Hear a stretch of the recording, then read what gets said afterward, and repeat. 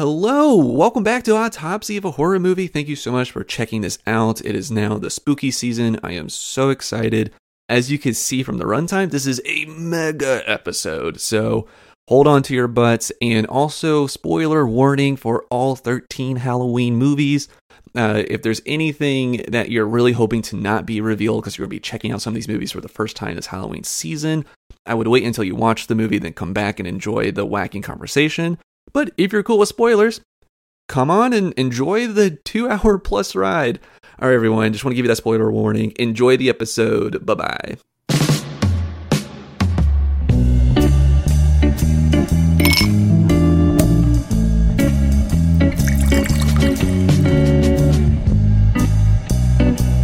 Hello, and welcome back into Autopsy of a Horror Movie. My name is Parker, and today on the podcast, I am joined by Orlean, and we have a special guest. We have Jasher from the amazing podcast Podzilla is on the line with us. Hey, Jasher, how you doing? Hey, guys, I'm doing good. I'm feeling really, spooky, you know? Even though it's not autumn over here, it's just the start of spring. I'm feeling it. There's like an orange hue to everything. This is good. Oh, yeah, it's fantastic. We're finally into like the spooky month. It is the best time of year. I freaking love October. It's Brucktober in my house. But also, Orlean, how are you doing? How are you doing? It's finally the spooky month. I'm doing great. This is the time, like a witch, from which I pull my energy for the rest of the year to survive. That sounds like you take some souls from children to do that. I didn't say children. You said children. Oh, okay. It's just anyone's open. It's any souls. I didn't say children. Doubling down on it. Love it. Well, today on the podcast, if you couldn't tell from the title, we are discussing all the different timelines in the Halloween franchise. Michael Myers, Laurie Strode, Jamie Lloyd, Dr. Loomis. We are going through, Corey, we'll get there. We're going through, we're not, this isn't a rankings episode, even though I feel like it's inevitable that we will kind of like give opinions on like maybe like where we have stuff, but not a requisite for this. But what we're going to be doing is that Orlean, you've only seen the first movie, correct? That's right. I did not realize that. Literally only the first movie. I lived through the time of Halloween 2K10, whatever the thing that was, and I just had no interest. I think you're talking about H2O. Is that H2O. Yeah, I remember all the commercials. Halloween Y2K. Yeah. That's you know what I mean. Yeah, no. So this is going to be fun. So this is kind of like a 101 of the Halloween franchise, the different timelines. And Orlean is a great subject to have on this because she hasn't seen all of these. And to be frank, I've seen a majority of these. There's only 3 movies I haven't seen. Whoa. But I don't think that will affect anything today. But so Jasher and Orlean, I'm just so excited to hear your takes, especially for someone like Orlean that doesn't know all like the twists and turns and the valleys and the peaks. I mean, you've said some things, but I don't remember them. And can I say, this is not about me. This is about horror was bad for a lot of our lives. Let's be honest. Like mainstream horror was just bad. And I was not interested in engaging with it.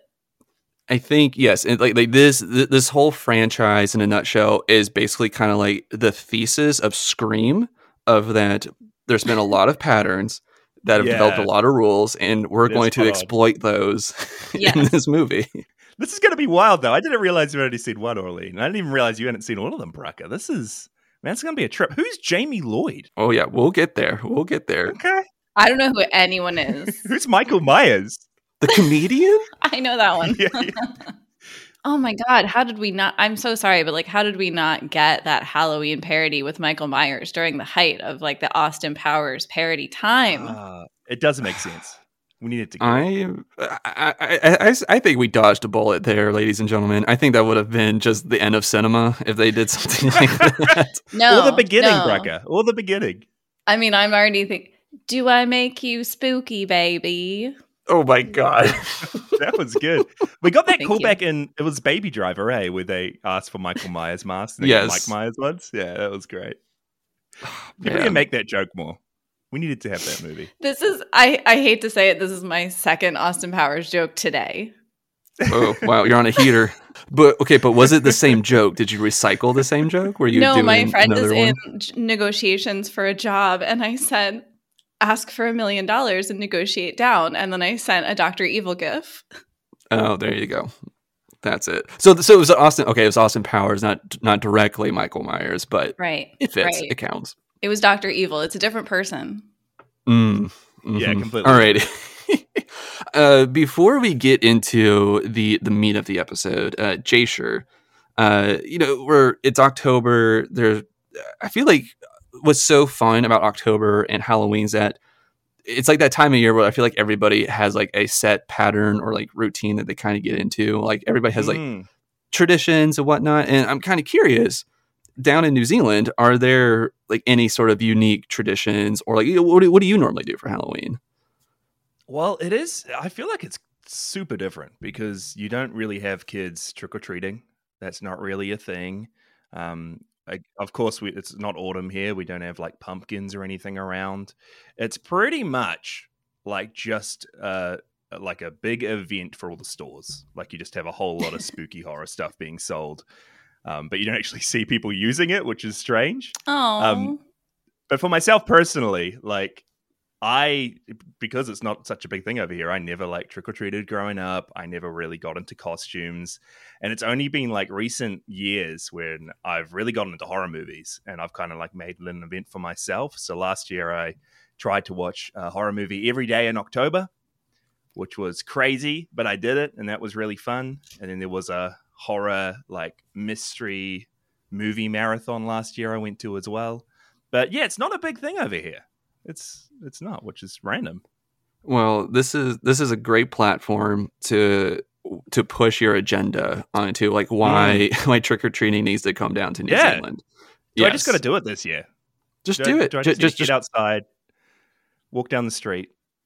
Well, what's great is that since it's not already established, any age can do it now, right? Like you and your buddies and your wife can just go and be like, hey, it's not just for kids; it's for adults, baby. Like, give me some candy. I'm gonna do it. Just start saying trick or treat at people's houses. Just go up to, if they have porches or steps or stoops or whatever is like in the area, just go up to it, ring the bell or knock and say trick or treat and hold out a bag.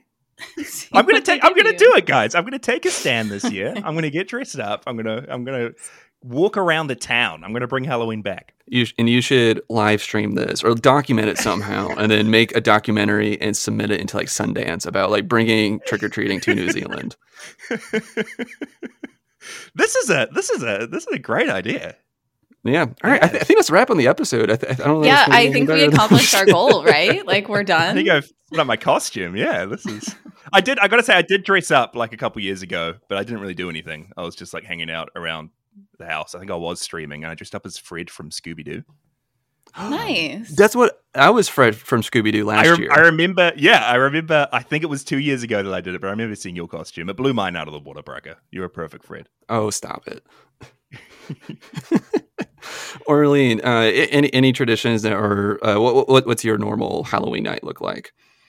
Okay, I have loved Halloween forever. I think growing up in the Mid-Atlantic of the United States, like you get enough of fall that you have like a real Halloween like crispiness in the air, but it's almost always warm enough to trick or treat. No matter like what sometimes you have to get like a warmer costume that has tights or pants, but other than that, like you can pretty much always trick or treat. And I dressed up every year as a kid. Like I have pictures of like, I remember one year my mom made me like a poodle skirt and I did like bangs in the ponytail. Yeah, I was a witch, obviously, a number of times. I was the Little Mermaid, I classics. Love it. I love trick-or-treating. I'm eternally sad that adults are like legally barred from trick-or-treating in most places. Not in New Zealand. Not in New Zealand. Yeah. So we have to come down there and do it. Yeah. I mean, that's not a bad event. I love handing out candy now. It's like my apps. I always, this may sound silly, but some people get it. One of the reasons I wanted to own a house with a porch in a neighborhood is so I could do a Halloween setup and hand out candy. Yes. Like that's how much I enjoy it. It is so fun seeing all these kids come in all their different costumes, and there's so many costumes now. It's just so fun. And then you take their souls and you're rejuvenated and you're good for another year. You said that, not me.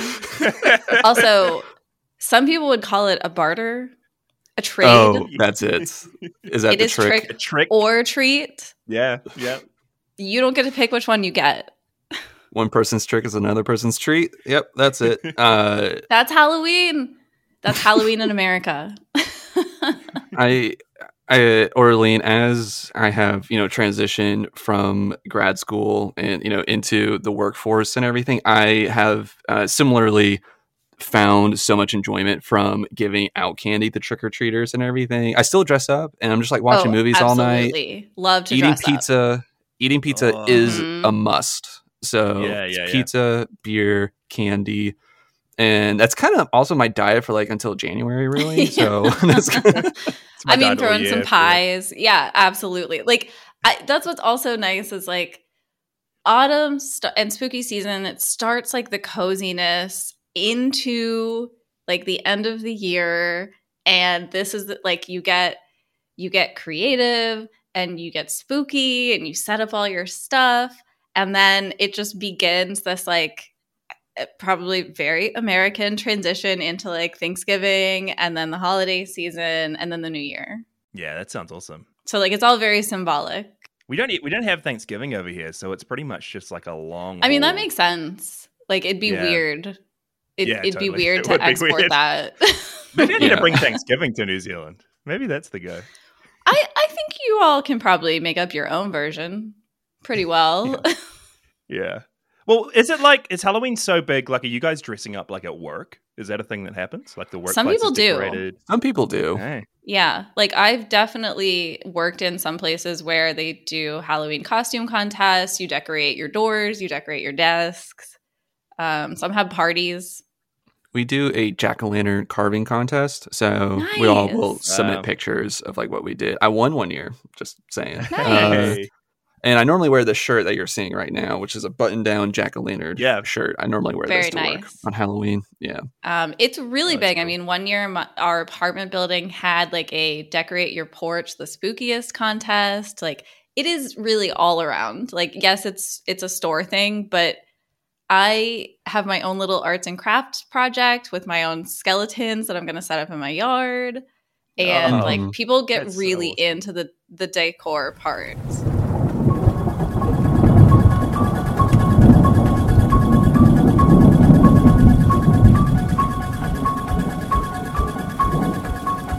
Getting into the meat of today, which is the Halloween franchise timeline 101 walkthrough. So there are several Halloween movies that have come out since 1978. Orlean, I want you to take a guess at how many Halloween movies that there are. Oh my gosh. This is based on no data, just vibes. I'm going to say 12. Jasher, do you know? Yeah. No, I think I saw number 13 floating around. I'm not sure if it's... Ooh. Yeah, there are 13. So Orlean, very close. They can't make any more. Impressive. Oh, just watch them try.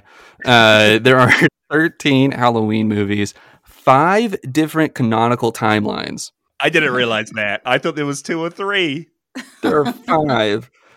So this is kind of going to be a walkthrough. And there's also some, I'm going to kind of introduce some of my own mini timelines that I like to incorporate this. You'll see the pattern that I do with it.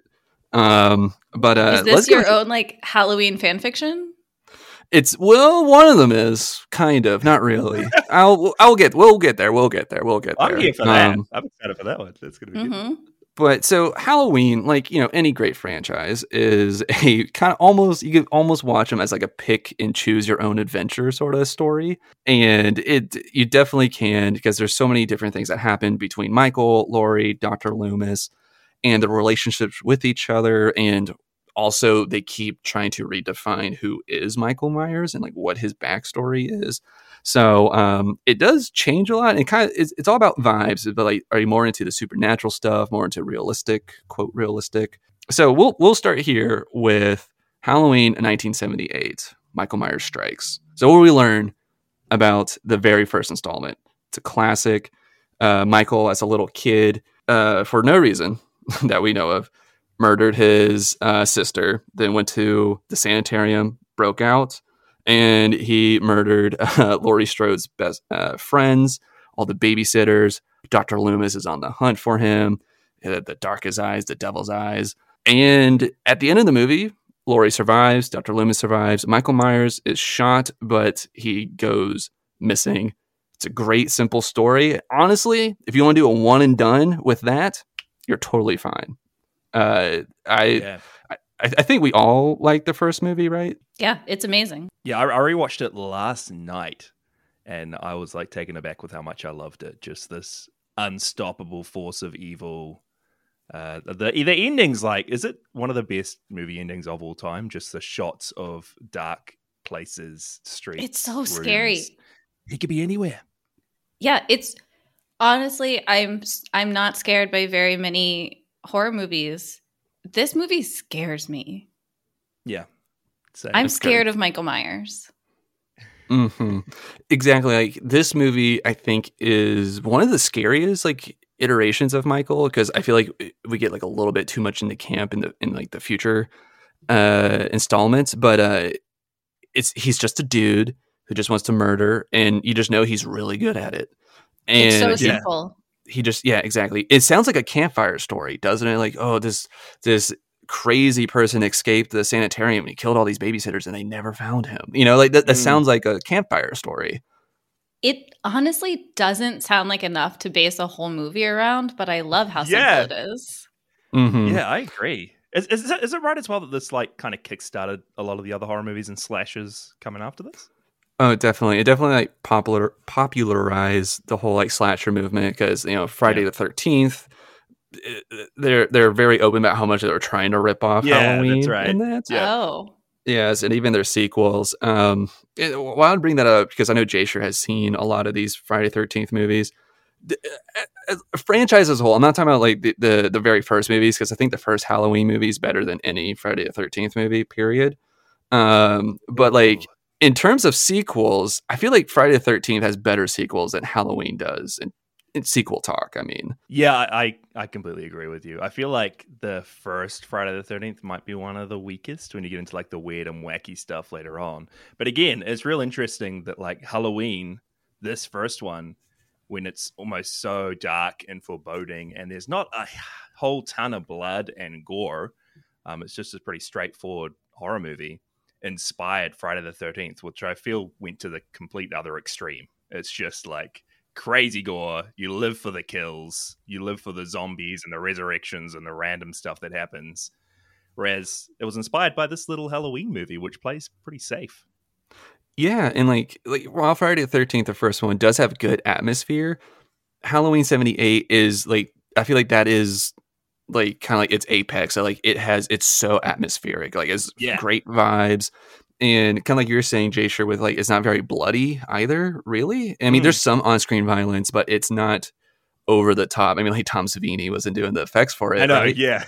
So it's just about like the dread of like he could be around any corner. Yes, like that's the where it whole comes atmosphere. From. It is just this ever mounting dread that like never lets up. Yeah. Yes, exactly. And so speaking of it never letting up, let's go ahead and move on to the next canonical movie in this, which is Halloween 2, which came out in 1981.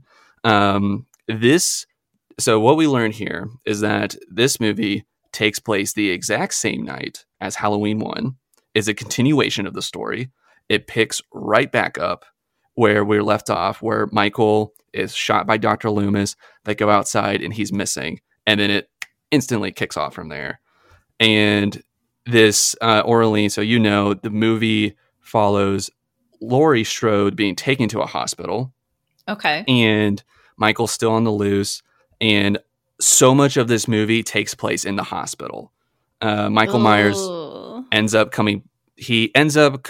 getting back or finding that hospital. I forget how, but he's at the hospital, and there's kind of like this whole cat and mouse with him and like the hospital staff and him trying to get to Laurie in there. Very empty hospital. Very empty. Very empty hospital. It's Oh like, no, five that's like the staff. scariest. Yeah, What was with the 70s and like empty hospitals? I know. So scary. Yeah, it's almost like had to feel like Halloween was like a town holiday. Everybody took off. Yeah. You know? Put a couple paramedics on, one drunk doctor. That's all we need. Oh yes, the doctor is drunk. Doctors is a common theme in this What? franchise. Yes, That's upsetting. True. Yes, I wonder if that's like just like the 70s or John Carpenter just be like, it'd be like a really fun wrinkle into this Yeah. person that I'm Maybe writing. the doctors were drunk. See, that's what I'm thinking. That It like, was the 70s. Yeah. yeah.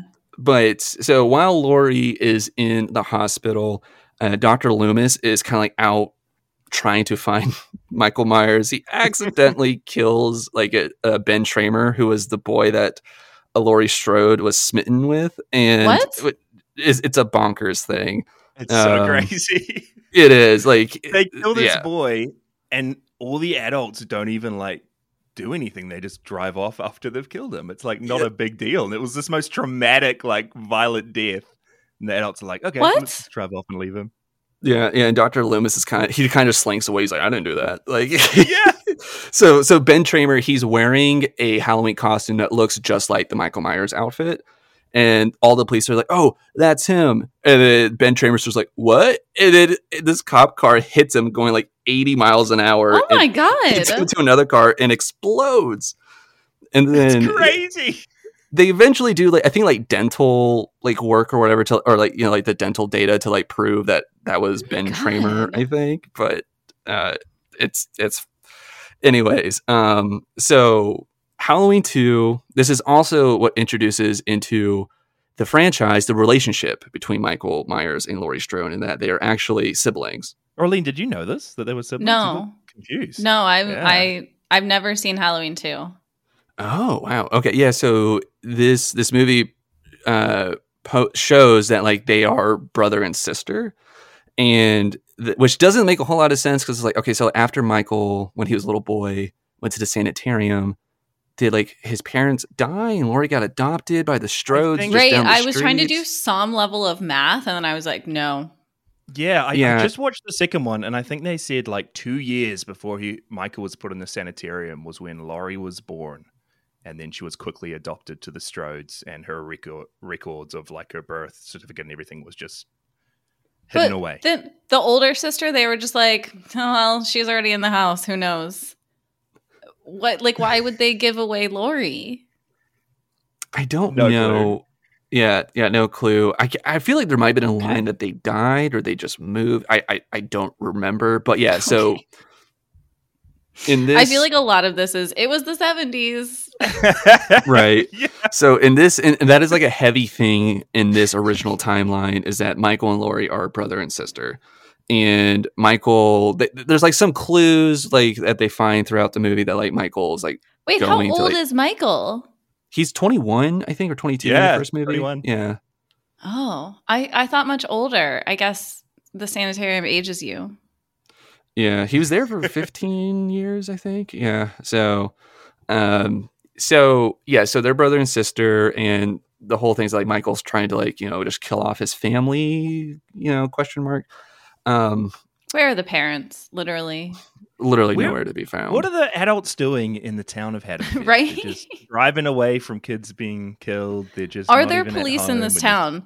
Which is a question I ask a lot about there are, horror but they're media. not competent. Yes. Oh. There's plenty of police officers. Many of them do get killed. Okay. But How about Loomis? The police officer's just like folding over, doing whatever Loomis is doing. There's like no strong authority figure. he holds a police officer at gunpoint and tells him to take him to Yeah. the hospital. Yes. Like, What Lu- was You the abandoned 70s eye. like, people? What was it like? It's so hard to understand reality. And that's not even the craziest thing Loomis does in the franchise. So, Oh, no. yeah, he gets crazier and crazier as it goes on. Does this turn around on itself and it's like this Dr. Moreau shit where he like created Michael Myers and then put him back in the house? No, but Okay. we'll get to the sanitarium stuff in Michael Myers in the later installments. Really? Yes, Okay. once we get to the Rue of Thorn stuff. But Well, something that I like always remembered about Halloween 2 was it brought the family element into it. But something I completely forgot about until I just rewatched it was they are teasing like some weird occultish stuff. Like Michael's drawing stuff up in blood on the walls and like Oh my quoting God. random writings. It's weird. this first original timeline is bizarre, and it gets stranger once we get into like the other installments. But it's not here yet in Halloween. It sounds 2. like the opposite of the first movie in terms of subtlety. Yeah. Right. Yeah, it really Yes, is. definitely. Even with the kills, it's a lot Okay. more like bombastic and bloody and just over the top. Yeah, because when Halloween 2 came out, they were trying to be more bloody because they're trying to compete with Friday the 13th, which was bloody. Of course, yeah. Yeah. So, anyways, the way this movie ends, just because it's important, is that Loomis gets to the hospital, Laurie is there, Michael is there, like the whole cat and mouse thing comes. And basically they're in this operating room. Laurie shoots Michael in both of his eyes, and he starts like bleeding from the eye holes, still alive Ew! somehow. Cool visual. Yeah, it's honestly, Halloween 2's mask is a really cool mask. I like it a lot. Yeah, me too. And then basically what Loomis does is he takes one for the team. He says, Laurie, like he sees there's a window for Laurie to escape. He goes, you get out of here. He turns on all like the oxygen tanks in there and just lights it up and blows the room up, sacrifices This is a himself. hospital, sir. And there's nobody there, Orlean. There's And no- then so he blows it up, killing himself, and then Michael comes out on fire, and then we see him die. Laurie is put into a new ambulance, and she makes it to the next morning and rides off into the distance. And if you wanted to, you could treat this like a duology. 1, 2, bing, bang, you're done. Honestly, I really like Halloween 2 a lot. It's a great fourth act to the first movie. It still has all the atmosphere and vibes that you want. A little bit more blood in it, which is cool. The mask is great. Honestly, it's one of the better Halloween sequels. Yeah, this is pretty much like I've only seen 6 of these things. The first one, this Halloween 2, Halloween 3, which I'm sure we'll get into soon, and then the reboot trilogy. But I've always like loved it. Like this has been my little slice of what Michael Myers is. 1 and 2, and I've always like thought really highly of them. Mm-hmm. Yeah, I think last year it wasn't quite on Halloween, but it's the week of. We stayed up late and we did a double feature of this Halloween 1 and Halloween 2 back to back. It makes a great double feature. Because it's the same night and everything. Orlean, highly recommend checking out Halloween 2. It's like legitimately still a good slasher movie. It doesn't sound like my style at all, but okay. It's very wacky and campy in certain areas, but like I think it's definitely worth a watch. Oh, there's that weird. I don't want to see somebody get shot in the eyes.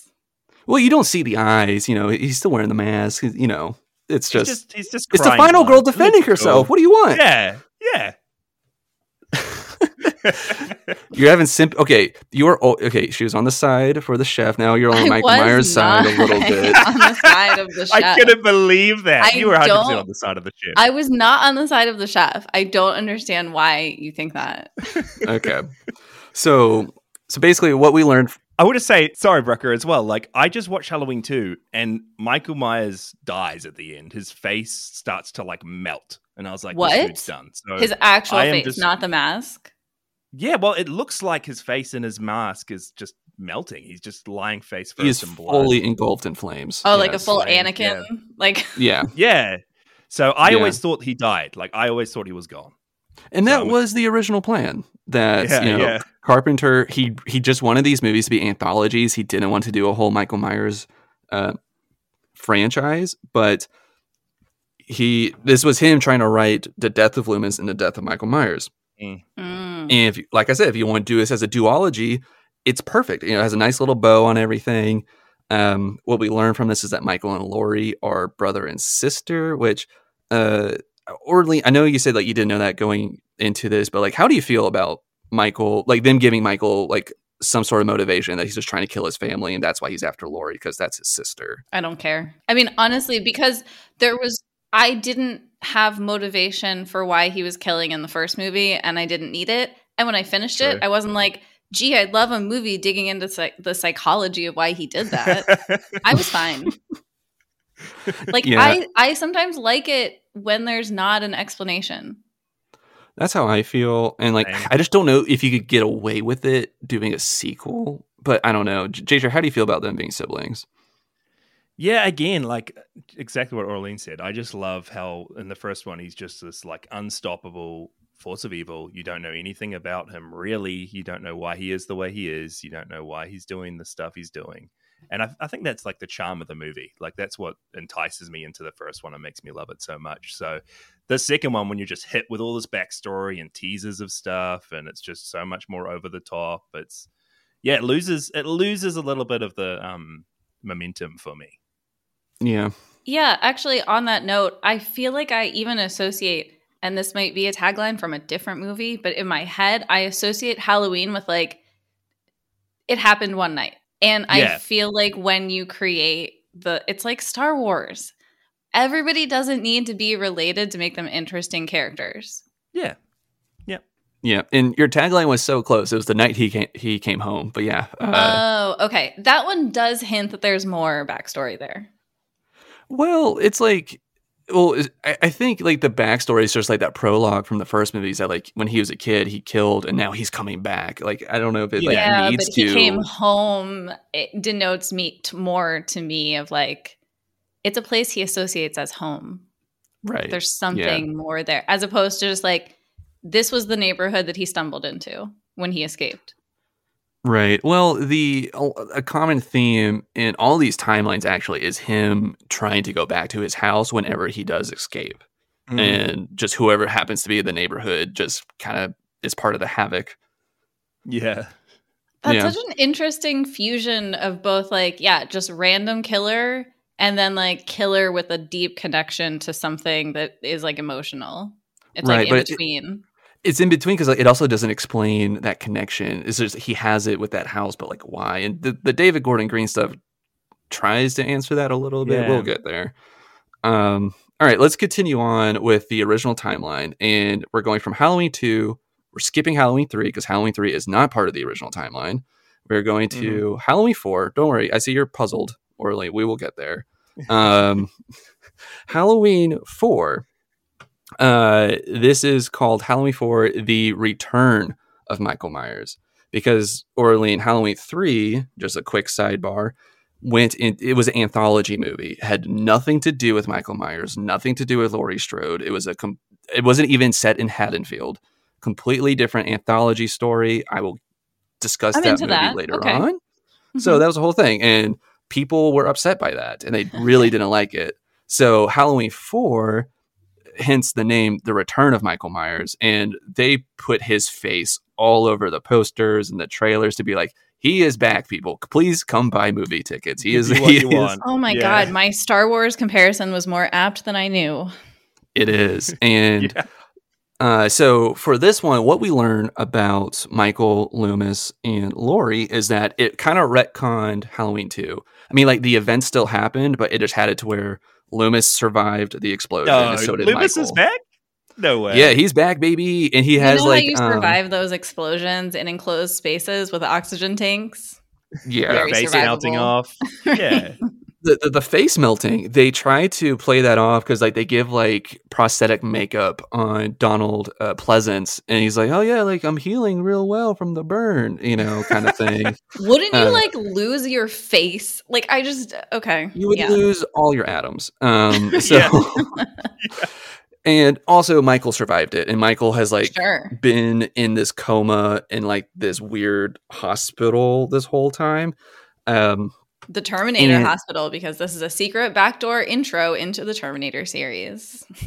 Ooh, interesting. Right. Hey, yeah.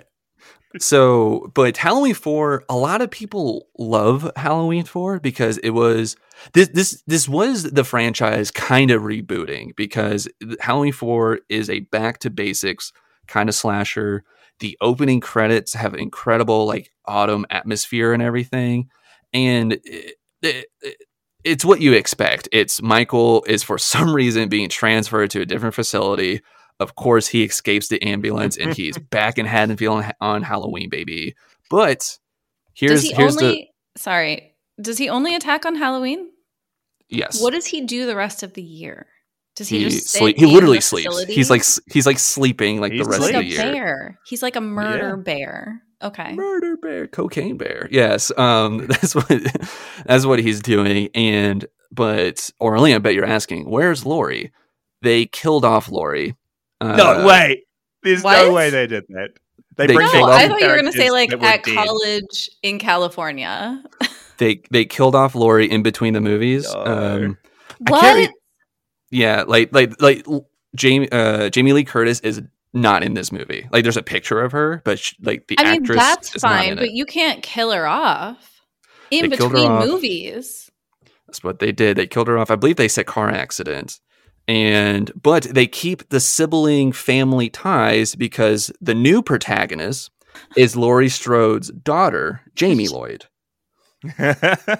And Jamie's played by Danielle Harris. And I gotta say, as a kid actor, she does a really great job in these movies. How old? Wait, sorry. How much time has passed since Halloween 1 at this point? Yeah. How old's Jamie? Is she like a teenager? No. She is a child. She's like maybe 10, maybe. Whoa. That's a decent amount of time since Jamie Lee Curtis was babysitting in the neighborhood, right? Like, are we talking like 15 years? Something like that. Yeah, it's been several years. At least if I'm going by release dates as like maybe any indicator. So Halloween 1 was 1978. Halloween 4 was 1988. So it is 10 years later. If we want to go by just like release dates being a rule of thumb to follow. So 10 years. Sure. And in that time, she met a guy, had a kid, got killed in a car accident. So I don't believe any off-screen deaths in any movie. It's just not real. Yeah. Well, for this timeline, unfortunately, it is. But I do like the Jamie Lloyd character. I don't know why. I think there's something dark and interesting about Michael Myers. He is now just like a heat-seeking missile wanting to murder this child. The Predator. Because, yeah, he is. He's like, I got to kill my niece. How does he know about her? Is he like stalking them? The movie is kind of hinting about like a possibility of like a psychic connection that it is explored more in part 5. Okay. Jamie Lloyd is because Jamie somehow just knows about Michael Myers. Like it's not a family secret about her mom being attacked by this person and everything. Are they in the same town? They're in the same town. And Jamie is like having nightmares about being stalked by Michael, and she thinks she keeps seeing him in places and everything. So, and their paths intersect. Dr. Loomis comes back into the fold. He's trying to hunt back down Michael while protecting Jamie Lloyd. He's scaring kids away from houses again. He's scaring. Oh my god, he's scaring the whole townspeople to like turn on each other. A lot of people like this movie. I'm lukewarm on it. Like, I think it's like if I catch it on TV, I'll watch it. It's a pretty back to basic slasher movie. That's fine.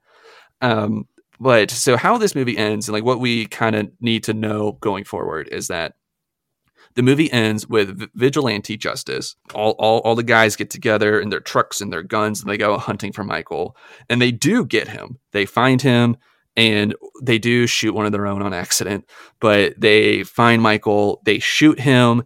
He falls presumably dead into a well, not seen again for the rest of the movie. And the film ends with that classic POV shot of like somebody putting a mask on their face. They pick up some scissors and the music starts playing and they walk into this room and stab this person to death. And then we cut to who did it. It was little Jamie decide to don the mask and try to kill her mom. And the movie's trying to like do this whole like passing of the torch kind of thing of like, now Jamie might be like the new killer that is going to go to Smith's Groves here. And it ends with Loomis losing his mind and almost shooting this child dead. He doesn't. And that's how the movie ends. It ends on like a dark note that this kid is evil. I'm seeing shock on your faces right now. Why? It sounds so much like like spoilers a little bit, but it sounds so much like Friday the 13th because it does a very similar thing where they finally killed Jason, and then the kid who was responsible for Jason being killed, like there's a stinger at the end of the movie that he's going to be the killer now. It's like weird. Mm-hmm. It's really weird how they become kind of one and the same, because I always still look at Halloween as something that's not too cliche or not too, I don't know, it's quite different to all the others, but it's probably just because I haven't seen all these weird ones that came out in the 80s and 90s. Yeah, these sound awful. Yes, no. I like I said, I'm lukewarm on Halloween 4. I think Halloween 1 and 2 are so much stronger, but it's like a cult classic. A lot of people really like Halloween 4, and that's okay. Also, how present were lynch mobs in horror movies of the 80s? Because it seems like there were a good amount of them. Like, were there just mobs running around towns? It was the 80s. It was the 80s. I love how we blame the first movie. It was the 70s. We'll just keep. It was the 2020s. Yeah, right. It was the early aughts. Yeah. So that's what we learn about our characters there. There's still like this family tie between our new protagonist Jamie Lloyd and Michael, and he's just wanting to kill. Wait, is Michael still alive when we leave this movie? He's presumed dead, but of course he's not. Okay. But they think he's dead. Okay. They think he's dead because not only did they shoot him and he falls down the well, but they throw dynamite down there and they assume that got the job done. Is he the Terminator? Like, what is going on here? He's just a guy. Well. Or is he? We'll get there. I don't know. Halloween Part 5, The Revenge of Michael Myers. This is the next installment. We're still in the original timeline. I just want to keep reminding people that. And so this one, much like Halloween 2, because again, this is kind of like interesting because like this is like what Halloween 4 was kind of like the reboot, and it was like resetting. Michael escapes. There's a new protagonist. Mm-hmm. We're following that. So what did Halloween 2 do? It picked right back up where the first one did. So that's what Halloween 5 is kind of doing here. It's picking back up where Halloween 4 ended, at least for the prologue. So we see Michael get shot. He goes down the well. And what happens is that he found like a hole to crawl out of. So he escaped the well before the dynamite exploded. And he falls into this river and he just like goes down the river like baby Moses. And he is kind of like picked up by like this drifter or something. This is some Boba Fett escaping from the Sarlacc pit, actually. Yeah. Yes. Let's keep the Star Wars metaphors coming. I'm sorry. It keeps reminding me of Star Wars. And Dr. Loomis is just a crazy Obi-Wan Kenobi. Yeah. See it. Yeah.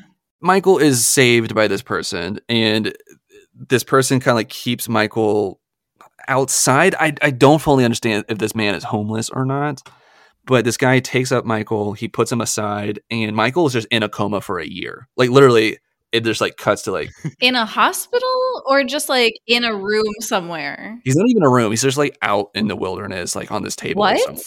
Like Snow White? Yeah. Out on a table in the wilderness, surrounded by furry creatures singing to him for a year. Yeah. Like Snow White, like kept up by dwarves or something? This cave thing. I mean, it's like it's a He's stone a bear. slab. Yeah. He is a bear. He is.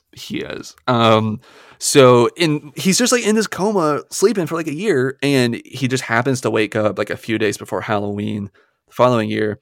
And what's the first thing he does? He murders the person that's been like nursing him back to health for a year. So that's the first thing he does. So ungrateful.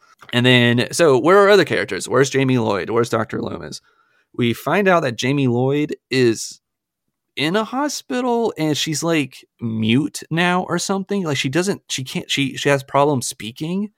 And this is like, they're really putting in the whole like psychic connection tie between her and Michael, because like they kind of like with him waking up, they really intercut it with her in bed, and like they're doing the same motions and everything.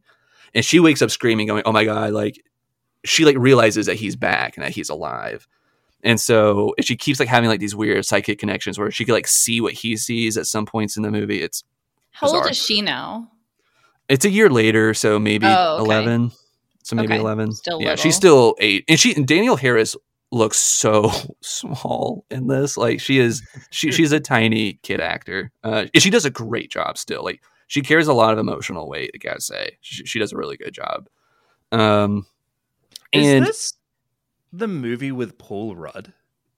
No, Paul Rudd comes in the next one. Okay, I'm jumping in. Yes. No, you're fine, man. So that's where Jamie's at. This is also where we get who I like to call him Loose Loomis. Dr. Loomis is completely unhinged now and everything. He kind of like uses Jamie as like bait for Michael in like certain parts of this movie. And like is there a real doctor anywhere? No, I'm convinced that Dr. Loomis actually isn't a doctor. And right? He doesn't sound like a doctor. I feel like he's crazy even from the first movie. Like he's unhinged Loomis. He's loose Loomis from the start. That's why I thought maybe it was a Dr. Moreau thing where he's running this lab that baby Michael was in somehow. And like, I don't know. His test subject escapes. Yeah. Yes.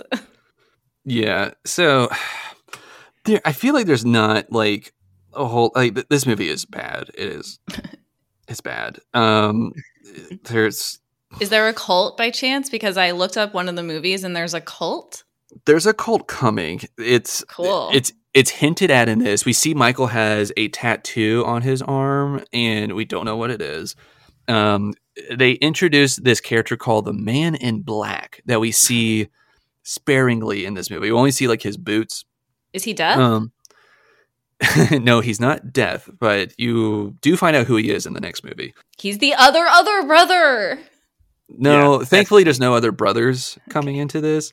So this movie, it's bad. I feel like the main thing to get out of this is, Loomis is loose. He's crazy. Like kind of like in Jamie has like these visions of where Michael is. And like there's this really weird scene where Michael like steals a car because he does that in the first movie, and he puts on a different mask.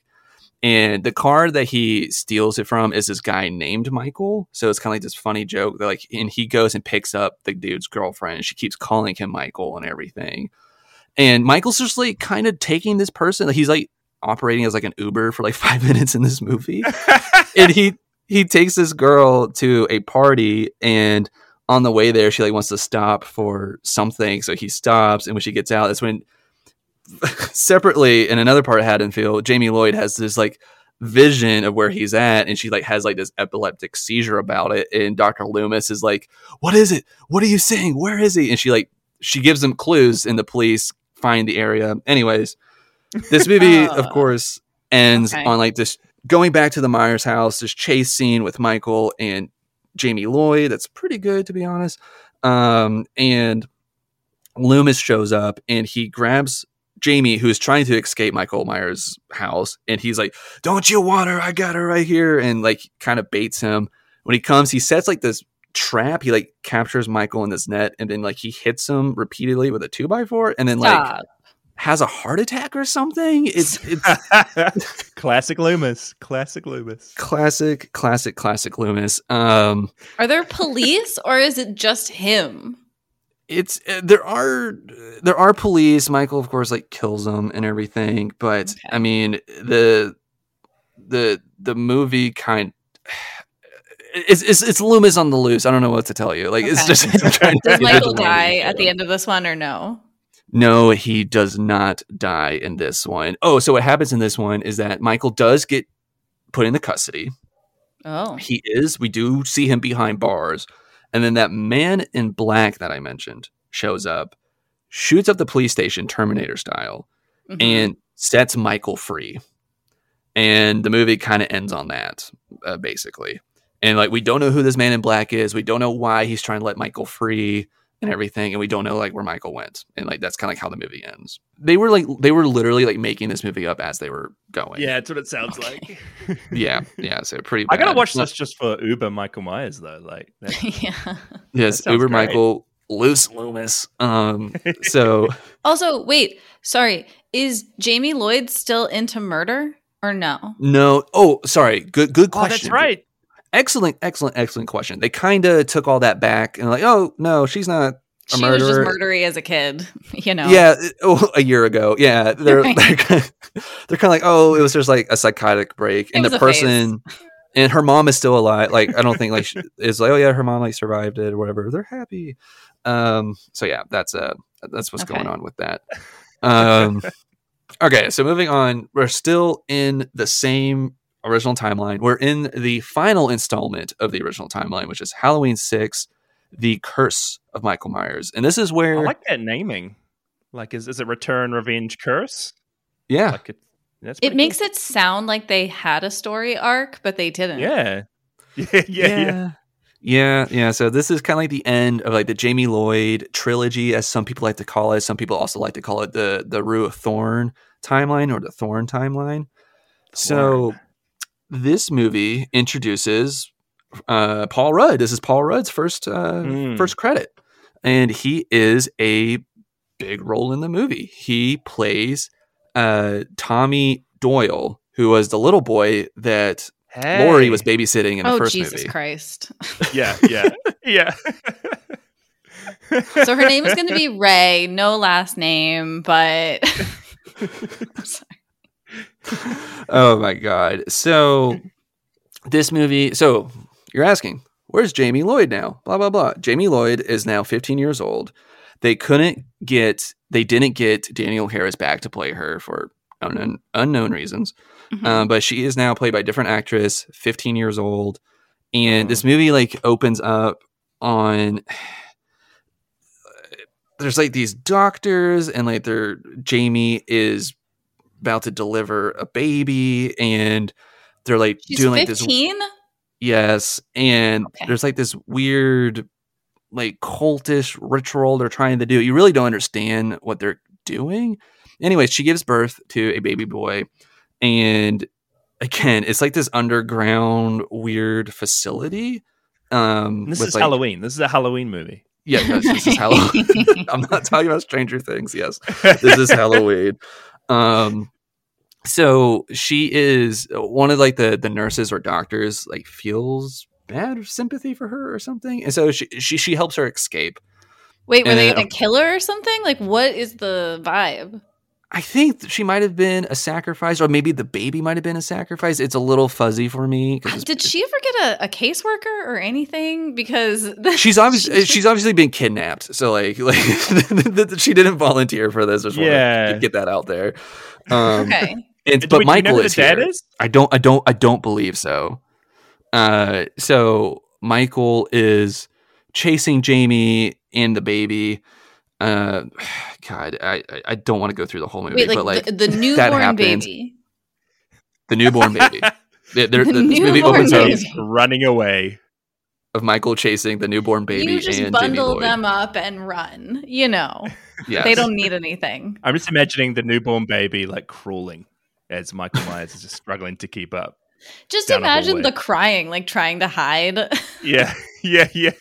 It's kind of funny because like what you're just saying, Jason, like the crawling, but like Michael doesn't run; he does that slow walk. thing. Yeah. So, like would they like Still? keep Same pace? speed. Yes, Still? he still doesn't run. I think he's a robot. Might I do. be. I think that's the twist. Yeah, he's a T100. Yeah. I buy into it. There are robots in this franchise. We haven't gotten to them yet, but There is. Yes. Okay. Orly, are you learning a lot today? It sounds like nothing compared to Halloween 1 at all. Like none of this. Absolutely not. This is why I haven't seen any major horror franchises, because it Right. just sounds like stupid madness. We do not to go on a tangent. I want to say this comment then drop it. We do need to get you to watch the first two Friday the 13th because Friday the 13th Part 2 is amazing. I think it Maybe deserves the to be the second slasher one. Hall of Fame. Maybe the Yes. sixth one. I mean, Oh, look, we okay. just got Elm Street, okay? Yeah, true. I'm like a big fan of just weird, campy horror movies. Like I genuinely have a lot of fun with it. So this kind of stuff you're talking about, like it's really piquing my interest. Like I feel like this will be a lot of fun to watch. But I do also on the same side feel that it almost is the wrong franchise to do all this in. Like, Yeah, 100%. it sounds like it would be a different franchise. 100%. This sounds like Freddy Krueger shit, honestly. Like with all like Yeah. the wackiness that's in it. anyways, Halloween 6, Paul Rudd. So how Paul Rudd comes into this? Oh, I'm sorry, I need to backtrack. Jamie Lloyd. Jamie Lloyd is murdered in the prologue of this. Oh, man. Pretty brutally, too. She does not make it. Nobody is lasting. Mm-mm. But you're asking, okay, what about the baby? Am I? In this chase scene, they go in and out a few places. And it's two men and a baby. It's Paul Rudd, Michael Myers, and a newborn. Sorry. I love it. That's so good. I would watch I would watch that sitcom. I would watch that stupid sitcom. Poster. Yeah, we need a poster. I can make that poster. Oh my god. So anyways, so in the chase scene, Jamie Lloyd kind of hides her baby in a public bathroom that Paul Rudd discovers a day or two later. And so what? Yes, so Paul Rudd finds the baby. Doesn't How old is Paul it. Rudd? He is. How old is he? That's a great question. I think he's in his teens. Okay. Yeah, I think. Yeah, I think he's in his teens in this because he's doing some Peking Tom stuff, and I feel like that's like a high schooler thing or a high schooler trope they try to put in movies. Yeah, you have that, Orlean. So that doesn't denote anything good about where this character is going. Even though he finds a baby, I'm worried about that baby. Yeah, so he finds the baby. He's kind of just like taking care of it like the whole movie, and Michael's now after this baby. Wait, does he have parents? Paul Rudd. He does. I don't recall them being in the movie really. Where are the parents in this town? They are swiftly murdered. Like there are parents. There are Strode parents in this movie. It's like Laurie's uncle and aunt are in this movie, but they are murdered. Okay. I do feel like this is it sounds like quite a fun mirroring, to be honest, of like Tommy being the little kid who needs to be protected in the first one, and now he's the one who's protecting a little kid from Michael. Like, it's fun. Yeah, I don't think they put that much thought into it. I think that's more of a happy accident, but yeah. I'm just imagining all these movies being amazing in my mind, Bracky. You're doing such a great job, so I'm going to be disappointed if I ever watch Also, these. this one is 1995, so we can't really be like, it was the 70s. Yeah. Oh my god. Yeah, we were just a few years away from American Pie coming out. So yeah, this was a weird time. I'm trying to think what else is like really pertinent from this. Okay, so Where's what's going? Great Is Loomis question. in this movie? He is, and he is very old. And this was actually Donald Pleasence's last movie before he passed away. Oh, whoa. He did not live to see this movie come out in theaters. That's how bad it was. Wow. He was like, "I'm out, guys. Thanks." He did the whole Obi-Wan Kenobi thing and just like became one with the Force. Yeah. It's cool that he did like see this character through. Like, even though like Jamie was recast, he was in this like a constant. Yeah, he's been besides Michael, he's been the constant so far. Is this Loomis's story arc instead of Michael's? I don't know if there's an arc for him because he's still fucking bonkers. Like, This is just like him going down his own psychosis. So what else do you need to know about this? So Loomis, he's old. That's important. Old and crazy. Okay. Yes. And so, think back to Halloween 1 when he goes to Smith's Groves after Michael has escaped and he's yelling at the guy about like, how could you let him go? And the guy's like, oh, he couldn't have gone that far. He doesn't know how to drive. He goes, well, he was driving very well last night. The whole thing. Mm-hmm. So that guy's back. Is it the same actor? What? How did that guy survive when all these people got murdered? Well, Haddonfield is like Haddonfield is like 50-ish miles away from Smith's Grove. Like they're not close. Like it is like a day's trip. What a random character to just like pluck out of the first one and bring back. I'm sorry. Does that mean that there would be cutting room floor shots of Terminator-style Michael Myers just like speed walking across like the prairie of Indiana or wherever we are? They do that in some of the other movies that we haven't gone Stop. to yet. But well, remember, he's driving because like he stole the car in the first movie. Who knows That's how he that knows happened. how to drive, but he's driving. Yes, and he does a bigger road trip in the next timeline. We'll get there. Okay. So, Michael in cars. Road trip with Michael Myers. What is he, like 40 now? What is He's he's probably in his Yeah, 40s right? now. Yeah. Who would you guys take a road trip with out of the Halloween franchise? I reckon Loomis would be fun. Loomis would be fun in a car. No, dude, absolutely not. He's that guy. He's that friend that you cannot predict what he's going to do. You know, I agree with that. he's going to I get you agree in with trouble. Like he gets out of the car at some point and he's gone, and then you get into some horrible mess looking for him. Yeah, or you'll get into an accident and he'll just like Yes. try and run away from it and get out of the situation. Your road trip with Loomis is the prequel to like Texas Chainsaw Massacre or something. Oh my god, that's an amazing idea. That's great. He's a fun guy though. He's a funny guy. You know, he's scaring the kids. He's pulling some jokes out. He holds Funny. He's just policemen under a lot at of stress. gunpoint. Yeah, Yeah, did He's he under some kill stress. a child that we He- know of. he One. indirectly was. I mean, like he's not innocent. Yeah, that's for sure. He Like, manslaughtered a child. yes. But also like I could see like Loomis, like you stop at a gas station, he goes in to pay whatever, he just comes out, he goes, you gotta start the car, and there's like people chasing after him. He's like, sorry, like I got some debts I gotta pay, we gotta go. I agree. Chaotic energy. Yeah, so to answer your question, Jasher, I guess Lori's the safest option. I don't know who else I would want to go on a road trip with in this franchise. Yeah, I He's mean, so I'd want to boring. be on a He needs road some limit. trip with the people who aren't in the movies because they're surviving somehow. That's great. That's smart. Yeah. Somebody's got to work in this town. Somebody has to. Yeah, none of the police because they seem to die very swiftly. So, anyways, so where are we at? Okay, so Loomis meets that guy from Smith's Grove. I think his name's Dr. Wynn, and Wynn is wanting to retire, and he needs somebody to take over Smith's Grove. So naturally, he'll ask this 75-year-old person to What? take over. So that's what he's doing. He's trying to like court What? Dr. Loomis to take over the sanitarium for him, which doesn't make any sense.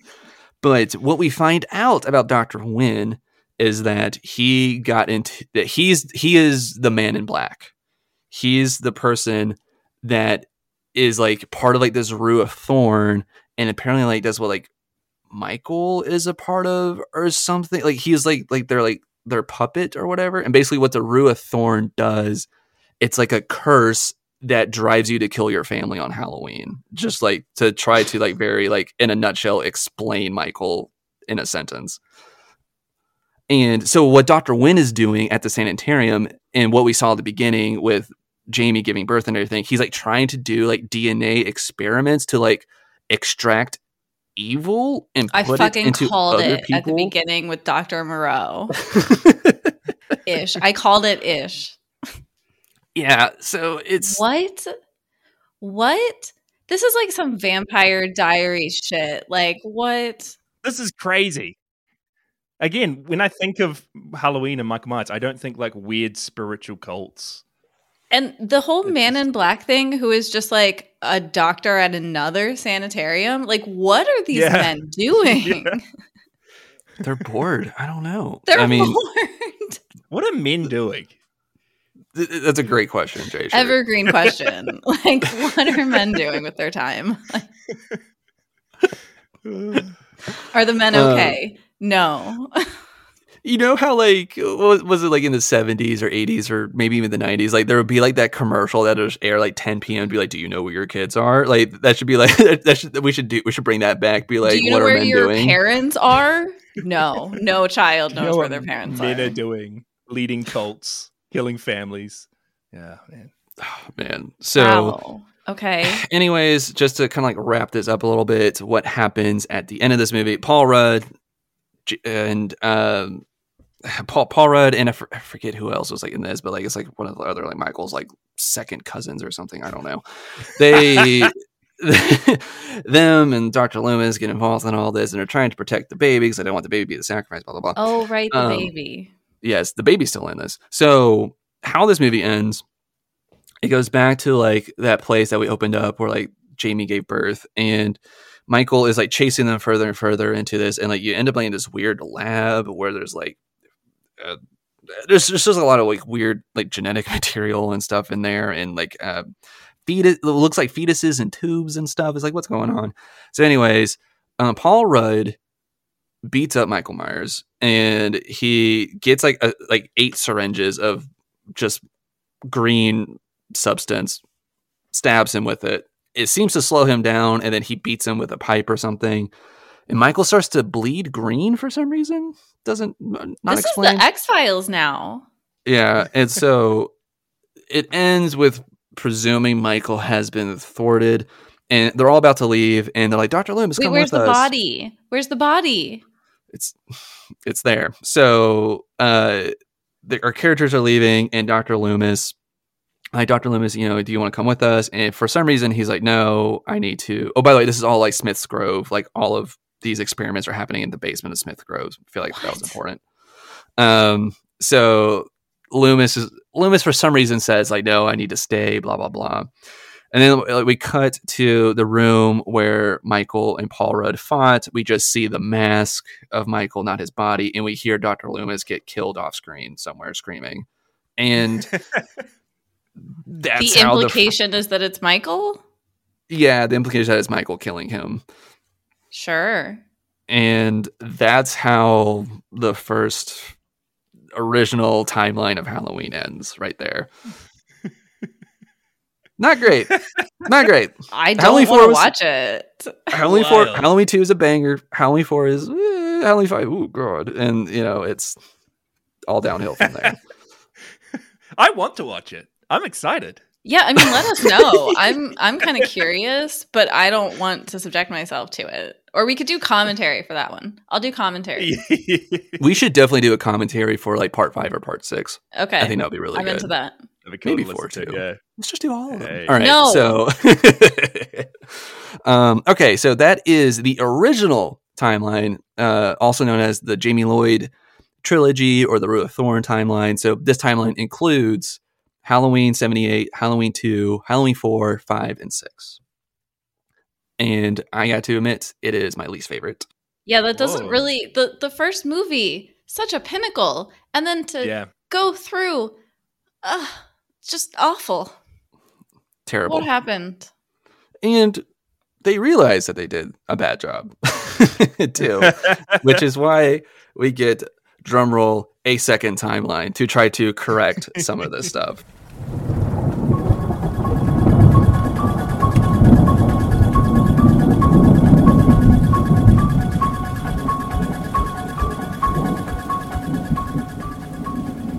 The second timeline is sometimes called like the Laurie Strode, or at least what I'm calling is like the Laurie Strode reset timeline. So in this, we have Halloween 1, Michael Strikes. Halloween 2 is still part of this. So Michael and Laurie are still siblings. And Dr. Loomis still survive. Both Michael and Dr. Loomis still survive the events of this movie somehow. But they don't explain it. And then the next movie in this timeline that is wiping the canon, starting over, as this franchise likes to do with rebooting a couple of different times, we go from Halloween 2 to Halloween H2O, 20 years later. Oh, we jump straight to that. We jump straight to that. Oh, okay. So the only thing canon is part 1 and part 2. They're still siblings, and Laurie got to see the next day and went off into the sunset. So it is 20 years later, and you're probably asking yourself, where is everybody? Dr. Loomis... In high school for some reason. That seems to be what I remember from the trailers. There is. And so before I get into it, Jasher, have you seen H2O?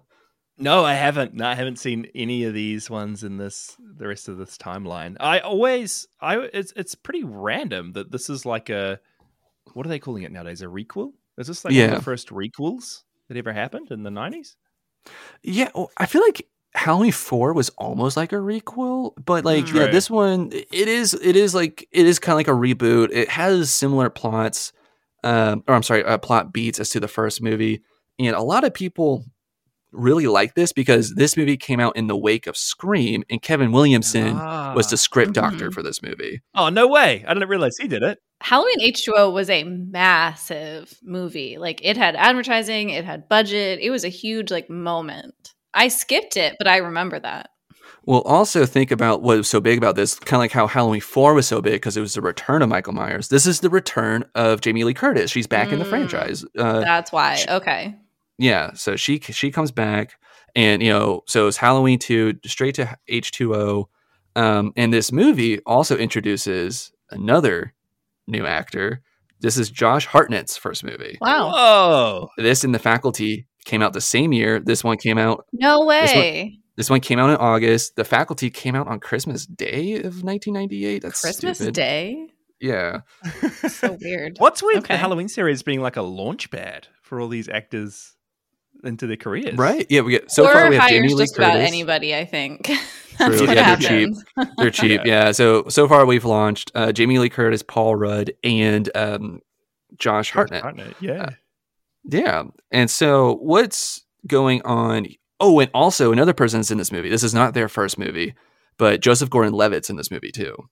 No. Wow. This was a big LL deal. Cool J. Yeah. Okay. See, Joseph Gordon-Levitt became a big deal after this. LL Cool J was already cool, so that's a big deal. Yeah, exactly. And so is Alan Arkin. He's in this movie. Oh wow! Whoa. Yeah. So there's a bunch of people in this. Again, so H2O, 20 years later. So where is Laurie Strode? She is kind of like in witness protection. Sort of. She faked her own death, and she now goes by the name of Carrie Tate. She does not live in Haddonfield, Illinois, because who would do that? I'm already loving this. Yeah. She has moved to California, and she is a headmaster of a boarding school in California. And Josh Hartnett is her son. Okay. So that's the relationship in the movie. Dr. Loomis, they had him survive the events of Halloween 2, but he died of old age in between movies is like how they wrote that off. And yeah, I think that's about all you need to know about that. So Michael, does Jamie Lee Curtis know about the brother-sister thing? Yes. Okay. She does, because she finds out in part 2. Sorry, I don't know if I explained that. Yeah, she does. And she also has some flashback memories of visiting Michael in the sanitarium as a child. Okay. Anyways, so Laurie, and this is cool because this is the first time that the franchise gets to kind of explore how is Laurie mentally post these attacks and everything. Mm-hmm. And she is she is kind of paranoid. She's on all sorts of medications. She is kind of an alcoholic a little bit, like a functioning one. And she's very strict with her son, Josh Hartnett, in this. It's Halloween's coming up. She has a rule. He's not allowed to go out. He has to stay home. And that's very fair. Look, I get it. Right. Yes. And Josh Hartnett, he's just trying to get out and go be with his girlfriend and be a teenager. Because he's 17 in this, the same age that Laurie was when Michael attacked her. So it's extra on this. And so Michael I forget how they open it or frame it, but he escapes, or he's on. Oh no! I remember now. Halloween 2. His body was never recovered from the explosion at the hospital. He's been missing ever since. So for 20 years, he's just been on the loose. So there haven't been any Halloween killings for 20 years. I think they do this interesting. I say interesting. They do a montage with the opening. Well, they do this opening credit sequence where they go over newspaper things. It's mostly stuff from the first 2 movies, but there's some stuff that's wait, I don't think those were in those movies. So but it's more of a traveling serial killer kind of vibe, maybe. Yeah. He's still in Haddonfield at the opening of the movie. Who wouldn't arrest him? What? So he breaks into Dr. Loomis's house. How does he find out which one is Dr. Loomis's house? Where has he been for 20 years, though? On the loose. I don't know. Just wandering around Haddonfield, making a loop? I wonder if he ever took off the mask to just like beg for money or something, Shower? and then like Like- he would take shifts. I don't know, of like just being homeless and being Michael. Uber driving. Yeah. Surely. He was just giving people car rides. That's how he made his money. He doesn't Well- have a license. Do you think- okay, There's no I way love- he could get a license. Stop. No, there isn't. So he breaks into Dr. Loomis's house. Loomis has these files of where Laurie is hiding and everything for some reason. And so Michael finds that, and then he steals a car and he drives to California from Illinois. Easy.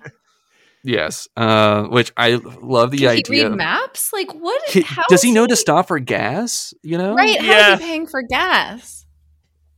Great question. We do Does see he- him steal a car halfway through the trip, so I assume he's just like, well, he just kept stealing Yeah. cars. It runs out. He's getting I mean- another one. That would make the most sense. But then also, where are the police? I swear to God. We're past that point. And We're Jay, past sure, that part of point. the reason I ask this is because like we live in such a police state that I'm shocked at how True. easy this is. Yeah. This isn't I the like that 70s anymore. Yeah. I like how they did That's lead funny. into the driving stuff though, because like it was just randomly in the first two movies, he knew perfectly how to like drive a car around and stop nicely like pull What? into places. He was just the perfect driver from the get go as soon as he got out of the mental asylum. And then I love how they're just leaning into it. Like driving's his passion, not killing. You know, that's one of the classes they let them have for some reason. We're not Yeah. sure why. Yeah. Driving for murderers. Yes, welcome. It's kind of like one of those things. Like, well, we've already established it. It'd be weird if he wasn't driving. Yeah. you know. Just lean back into it. Yeah. It makes me think back to that Supernatural episode we watched. Orlean and Dracula drives a moped. Yes, exactly. That would be more realistic because how is he getting all these cars? Blah blah blah blah blah. So what you need to know about what happens here. He gets to the boarding school, wreaks havoc, kind of. The thing I dislike about this movie is that so much of the kills happen off screen. There's like maybe 2 kills on screen. Like, it's so frustrating. Blah blah blah. So, anyways, there's a showdown between Michael and Laurie. Michael gets put into custody, and Laurie's like, he needs to die. And so she snaps. She steals a gun from a police officer, and she pretty much hijacks the ambulance that Michael is in. What? And she takes this ambulance far away. She crashes, and then they roll down this hill, and Michael is out of the ambulance, and he's like pinned between like the car and like a tree, I think. And she has an axe, just so you know. And she's like, this ends tonight. I'm going to kill him. And Chop off his head. that's what she does. And she chops off his head. What? And Love it. that's Go, how the movie Laurie. ends. Go, Laurie. Let's go. Okay. So H2O ends with Laurie enacting revenge and trying to end it, and she kills Michael Myers, chops off his head. Nice. And I can guess how this is going to go because isn't the next one called Resurrection? Yep. No. It's So once again- Palpatine. Where did you come from? Just die. So Halloween Resurrection is kind of known as like the bottom of the barrel. Like so many people Yeah. do dislike this one. I've never And even that's like- heard of it. Yeah. There's Tyra Banks is in this movie. Busta Rhymes is a Busta predominant Rhymes. character in this movie. Orlean, Ryan Merriman is in this. And in case you don't recognize I that love him. name. Oh, excuse you. Oh, whoa. Okay. This is for the audience then. I don't know. Who is this guy? He was an actor that did a bunch of Disney Channel original movies. He was the right. main guy in Smart House, Luck of the Irish. He is in this movie. Oh, I as had a no main- idea. He's a main character in this movie, and Katie Sackhoff is in this movie too. Wow. Yeah. I'm sorry. Really? I'm still just stuck on how Yeah. this is a real step down from Disney Channel original movies. He did this, and it was like around the same time though he was doing those movies, which is crazy because Wow. he did What were this his and dreams like? Final Destination Part 3 while he was Oh, doing those God. Disney movies, which is I just love that. Raka, I know you said that most people think this is the bottom of the barrel, but do you like this one? Because you said before that the first timeline is your least favorite. So that means you like this timeline more. So H2O, a lot of people love that movie. I'm extremely lukewarm for several reasons. I don't know if I want to like go into like a full review of it right now. Yeah. It's a Scream movie. It's not a Halloween movie, and that's my main issue. So Okay. And also, okay, I'll stop there. For Halloween Resurrection, it's a bad movie. I hate it, and I hate its guts. But Wow. but this was, for whatever reason, I don't know why, this was the movie that me and my friends would rent on DVD and watch on the weekends. Like we're like, hey, we want to watch like a cheesy horror movie. It was available at Redbox, and so we would rent this one and just Wow. watch this one. And so this is the one I've seen. I watched I watched this one in high school a bunch, and as a high schooler, the premise was interesting. Okay, so people that are like clamoring, like I don't love this movie, but like the premise is stupid, but it's so stupid, like I find it interesting. I can't explain it. Yeah. Okay, yeah. Okay. So you're wondering, where is Laurie after chopping off Michael's head? And how do they retcon this? Because they do retcon this.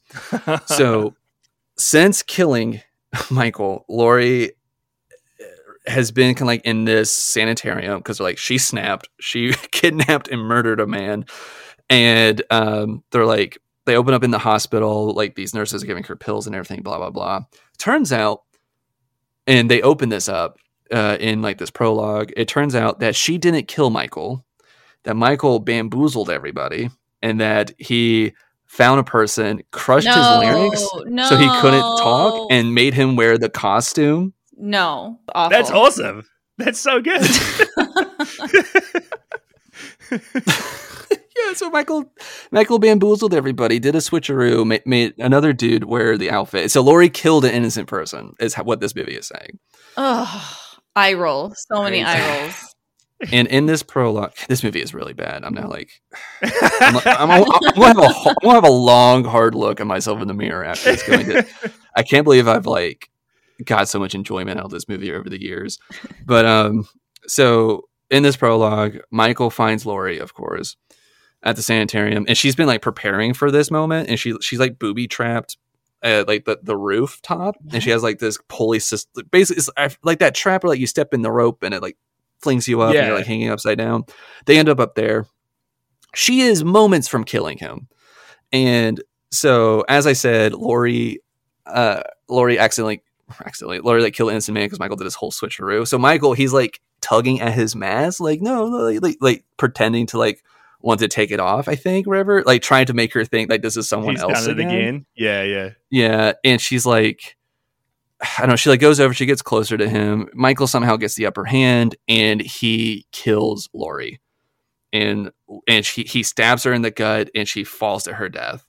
And this is how this timeline canonically tries to say the end of Laurie Strode. At least they like gave her on-screen death instead of an off-screen. But oh my gosh. So that's the prologue. Michael die? Nope. Oh, that's the prologue. This is the prologue. Yeah. I thought this was the end of the movie that you. This is the prologue. Like, okay. And believe it or not, this is a very quick. It's only like 80 minutes, and like there's not a whole lot going on in this movie. So, okay. Wow. The premise of the movie. So LL Cool J comes into this. Katie Sackhoff comes into it. Tyra Banks comes into it, and I'm sorry, not LL Cool J. That was the last movie. Busta Rhymes is in this, and he hosts a show. I can't tell if it was a show or a network, but it's called Dangertainment, and it's basically it predates what we have now, like people live streaming stuff. Mm-hmm. But this was a show that was like live streaming on the internet in like 2002 or whenever this movie came out. Who was watching it? Weirdos. And so the premise of the show is that they're trying to find contestants, and what they're going to do is they're going to lock themselves in the Michael Myers house and try to see if they could like look for clues to figure out why he was evil. I hate to say I would consider doing that, even though it's very stupid. Yeah. Yeah. Okay, at least you're bought in, like at this point. Yeah. I could see a dumb version of myself being like, yeah, what the hell? Well, okay. Besides like actually participating in that, but you could kind of see he's like a 14, 15-year-old be like, "Oh, what a cool idea for a movie!" Yeah, Like, totally. I And still like, think what it are the is. odds he's gonna be like in the walls? And now I'm afraid that's exactly what's gonna happen. yeah, you're kind of spot on. Oh So, God. so they all lock themselves in, but a little like note to this is that so like they're live streaming this, and one of the participants, she's been like aiming this guy named whose screen name is Deckard, who is played by Ryan Merriman. Okay. And so Ryan Merriman is at a Halloween party, and he is avoiding the Halloween party by going into the dude's like office and going on the computer and just watching the live stream of them in the house. And so I mean, relatable. Okay. and so he's like aiming her on her it wasn't a cell phone. What were those like organizer devices that people had before? Oh, cell phones got super smart. Blackberries? Like PDAs? It was before Black. A What was pager. the other one? It wasn't a pager. PDAs? PDA. Yeah. It was like one of those. Okay. So they're like aiming on that, and the movie plays on like he's watching stuff and he's like sending her messages about like where Oh, okay. like what's happening. So it turns out they locked themselves in the house of Michael Myers, and also Busta Rhymes like staged stuff in the house that like he put like in fake clues to try to explain why Michael did, and it's irrelevant. So Michael kills everyone, blah blah blah. Deckard, Ryan Merriman's like trying to like give them updates about where he's at because he's watching and everything, blah blah blah.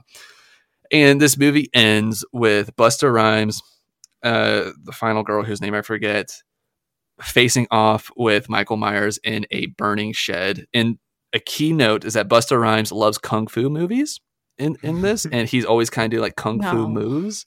So he literally does kung fu on Michael Myers in this movie. I don't believe it. Yes. It's the 2000s. The Yeah. 2000s were awful. Yeah, They were truly the pits of culture. Sorry. No. Yeah. Agreed. So yes, we got a lot of grunge music out of it, or emo music. There out was of some it, good but music, but we suffered for it. yes, we did. So this movie ends with Busta Rhymes kung fu kicking Michael Myers in the chest into fire, Yeah. and they presume they got him. And like, Wait, why is anybody just presuming they got him at this point? Hasn't he been haunting this town for like 40 years now? well, in this, Oh, wait, we're in California. yeah. Oh no. We're back at the Myers house. Oh, They need to kill Michael Myers. Laurie was right, like cutting his head off. They got to chuck him in a grinder. They got to do something to him. 100% Jasher. That was like, I can understand like people loving H2O because it's like it does the thing that you scream, so just cut off the head, just cut off the fucking head, Yeah. you know. So we got to do a commentary track on Resurrection. It's bonkers stupid. So anyways, it ends with Busta Rhymes giving like this speech to like a news outlet. He's like, Michael Myers, he's a shark, and blah blah blah. He's like going on this whole thing, and then like the final girl that survived, she just talks to herself. She's like, thank you, Deckard, wherever you are. And and then it ends on Michael. Yeah, because like he was the one like giving them like the messages where he was. And so the movie ends with the body of Michael Myers ending up at the morgue, and they're about to perform an autopsy or whatever on him, and then his eyes open, and that's it. And God. So that is the end of the H2O timeline. Yeah, I mean, I think this one's a little bit better than the original timeline, but not much. Man. I like the creativity. I actually love the premise for Resurrection. Like, that does sound like a cool take. I just want it as a different movie. Make it its own movie. Yeah, that's it. That's what we need to keep. Yeah, it should have been a different. Right, like don't make this a Michael Myers thing. Yeah, it's silly. Also, sorry, I looked this one up, and the script was originally pitched as Halloween: MichaelMyers.com. Oh my god, that is. They should have gone with that title. Atrocious. No, that's so bad. when we're talking about alternate titles, I did see it floating out there for Halloween H2O was Halloween H2O: The Revenge of Laurie Strode, which I think would have been kind of cool. Yeah. Especially I with how don't the really movie get ends. the H2O thing. I mean, I understand like the Halloween with 20, but I don't really get like, was it a water thing? It is weird to me too. Yeah. Everyone just calls it H2O, which Like there makes was you think no it's gonna be other on a boat. tie-in. But I Yes, it think should have that's been like- on a boat. Oh God! Yes. Jesus, Jay Shrek gone full Friday 13th. Yeah. Well, what you do is someone's wanting to live in the Myers house. Yeah, Jason takes it hand. Someone wants to live in the Myers Oh my house. It's a God. rich billionaire, but they don't want to live in it in that country that it's in, so they're taking it on a boat to another country. You know, writes itself.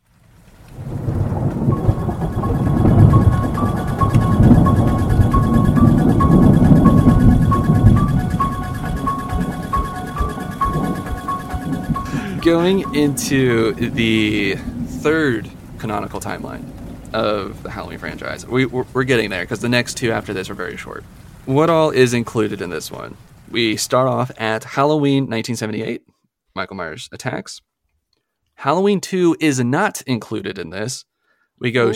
straight from Halloween, the first movie, to Halloween 2018, the David Gordon Green movie. So this is now the David Gordon Green timeline, and probably my favorite. I'm intrigued. you. Okay.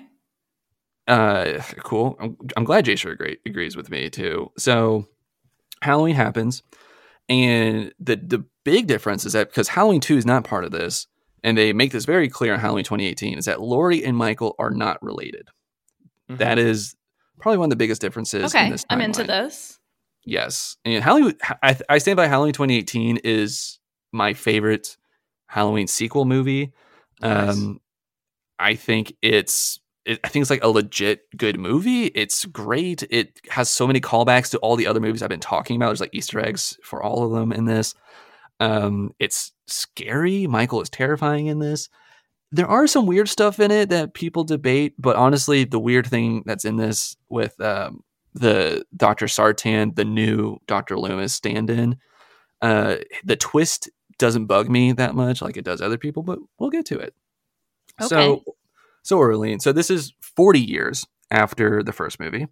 Wow. And Michael has been in a sanitarium, Smith Grove, the whole time. And Laurie has stayed in Haddonfield. She has been married, been divorced. She has Just move to the next town over. My God. We'll get there. So she still lives in Haddonfield. She has a daughter that they're not estranged, but there is a lot of tension there. Not close. Yeah. And Laurie's granddaughter, Allison, is kind of like being introduced as like one of the new final girls in this. Wait. Okay. How old is her daughter? So like an adult daughter? Yeah, an adult, played by Judy Greer, actually. Okay. Yes, yeah. So adult daughter, and who has a daughter named Allison who is in high school. Okay. And so this movie does a cool thing with like the like 3 generation of Strode women all like going through the same battle. Mm-hmm. Yeah, it's cool. So, and Laurie has become this survivalist. Her house is surrounded by floodlights and a fence, and she has turned into like a weapons specialist. This seems like the most realistic outcome. Yeah, exactly. Seems like the perfect sequel to the original, to be honest. Same Mhm. themes. Like, yeah, it's great. Absolutely. And she's like a weapons specialist. She has a bunker with like Nice. with like just so many weapons, and she Mhm. trained her daughter, played by Judy Greer, to be a survivalist as well. And that's kind of like where some of their tension is, because she's like, you've been trying to pass on your trauma to me. Michael Myers is never coming course. out. That's where like the tension comes. And so it's Halloween 2018, and Michael is being transferred to a different facility, and of course the bus crashes and he is loose. These drivers are awful. Yeah. So he's on the loose. It plays similar beats to the first movie, but in a good way. You know, he's Yeah. instead of killing Lori's friends, he's killing out her granddaughter's friends and babysitting Okay. and all that. And he knew because it's the same house, so he just went back to the same place. Is that He just stumbles, honestly. It's he Oh. kind of just stumbles onto it because like where he's driving, where the bus crashed, it was not far from Haddonfield. Sure. Well, yeah. So, anyways, he does steal a car and all that and drives there, but anyways, he there's a lot to this movie, and honestly, I think it's really worth watching, or at least I don't like want to give away every detail. But anyways, he's back in Haddonfield wreaking havoc, blah blah blah, and the twist of this movie is like how, since they're not siblings, like how do Michael and Laurie intersect? So Dr. Sartan, who's like the new Dr. Loomis, who's been studying Michael for years now, and he's so interested in like what makes him evil, what makes him want to kill, and he hates that Michael never talks. So halfway through the movie, Michael gets captured by police, and Dr. Sartan's with them, and Sartan sabotages this. He kills the police officer that captured Michael, and he takes the car and he drives Michael to Laurie, and because he wants Michael and Laurie, because he wants Michael to talk, because he wants to learn, and he thinks if he gets him in front of Laurie, he will. Okay. Which I think is cool. Like, I think that's actually quite a clever way to reconnect them, as someone obsessed with it and just wanting to almost recreate it. Yes, and he gets his just desserts. Like Michael stomps in his head is great. Yeah. The kills in this are brutal and awesome. It's so good. Yeah. Yes. Okay. So that's how they intersect, and Michael comes into, and Laurie has her family, including her granddaughter and daughter, in the bunker. Mm-hmm. And Michael breaks into the house and everything. And the coolest thing about this is that the reason why Laurie hasn't moved, to your question, Orlean, is because she's been waiting for Michael to escape because she wants to kill him. And so her whole house is set up to be a trap for Michael. And like all of the doorways in her home, she can like Star Wars, like blast door, close them, and to like trap him or to like keep him from going to rooms. Dude, how many horror movies are actually just grown up Home Alone? How many? This one definitely is. Yeah. Yes. And so Laurie is going through, at this point, Laurie, like her daughter and granddaughter are like in their bunker, and she's going through the house, clearing each room, and she like, because like the cat and mouse has reversed. Michael is now hiding from Laurie, and it's just beautiful. I love it. In her house, yes. right? Yes, okay. It's so good. And so they fight. He like knocks her out a window. She like disappears for a little bit. So anyways, Michael goes to attack her daughter and granddaughter in like the bunker, and he's about to get down there. And then her daughter tricks Michael because she had all this training from Laurie. She tricks Michael into like lowering his defenses. He makes himself exposed, and she shoots him in the neck with a rifle. And then Laurie pops up out of nowhere and just starts like attacking him. And so like all these Strode women are just like attacking Michael, and they kick him down into the bunker, and it's a trap, and Laurie encases him in it and then sets the whole house on fire and leaves. And the movie ends with all three Strode women in the back of this pickup truck, bloodied from battle and everything. And you see Michael in the fire, and then we cut back to Michael, and you don't see him, but the whole house is engulfed in flames. You just hear his breathing over the credits. And that is the end of Halloween 2018. It's fucking great. It's so good. Again, it's just the perfect continuation. It's like stands for everything the original movie stands for, I feel, and just does a real clever twist on it. I was stoked when this came out because I was expecting it to be terrible, but it was great. What's with the lack of dad/husbands thing in these movies? He is in it. He was killed in it. The husband, so Laurie's son-in-law, is in this, and he is killed towards the end of the movie. I'm just saying, it's like how no successful Disney kid has parents. It seems very much like this movie is like there are no husbands or like fathers or brothers protecting anybody. Yeah, you're right. Well, The next movie kind of gets into that because it's like Finally, like all the kids that we saw in the first movie are now adults, and their kids are now being thrown into all of this. okay. In this timeline. Is that also then about how like generations are stepping up to be better fathers? Am I really reading into this? They're definitely not better fathers. Okay. Yeah, I don't know, but it is Jason, what do you playing on think? it is definitely playing on the like generation type aspect to it, I think, which is cool, and like how we deal with the trauma of our past and how we try and protect our kids. I feel it does play on, and it a also little how bit. like we pass down like Yeah, indirectly we'll pass down our trauma to sometimes to kids too. So getting to the next movie, it is called Halloween Kills. So And where are we at all? Like, what is Halloween Kills? We're just floating in space at this point, right? terrific question, Orlean. So Halloween Kills, much like Halloween 2, picks directly up with where Halloween 2018 ends. And Oh, I remember you talking about this one. Okay. yeah, so this one mirrors Halloween 2 where like it's all still the same night, this movie. Damn. This whole movie's still the same night. So Laurie and her family, they go to the hospital, and it opens up on Michael in the burning building, and firefighters have come to take it out, and Michael murders all of the firefighters. Oh, man. And the whole movie is basically Michael wreaking havoc on Haddonfield, and the whole like mob justice thing that was in Halloween 4 is brought back into here, where like everybody gets together to go and hunt him. yeah. And I feel like know it's a little Jason bit and in I Halloween 2 as well, because I just watched Halloween 2 and like the whole town's going at the Myers house in it and are all getting behind like stopping this killer. I feel like this Halloween Kills is almost like a remake of Halloween 2 with almost a bit of that mob stuff, the focus on True. family, and then it's mostly in a hospital. Yeah, it is. And Jasher, and you and I have talked about this, but like, has your like thoughts changed at all about? I don't know, like because there's a subplot going on in this movie, Orlean, where like because remember Michael, the bus he was on was filled with other people from the sanitarium, and that crashed. So like they're all loose. Oh my God.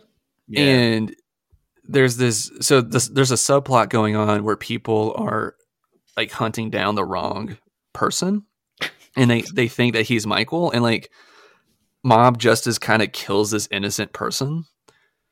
And the movie kind of pauses to take in a moment of like, wow, what have we done? And because they all realize I wasn't Michael, and it's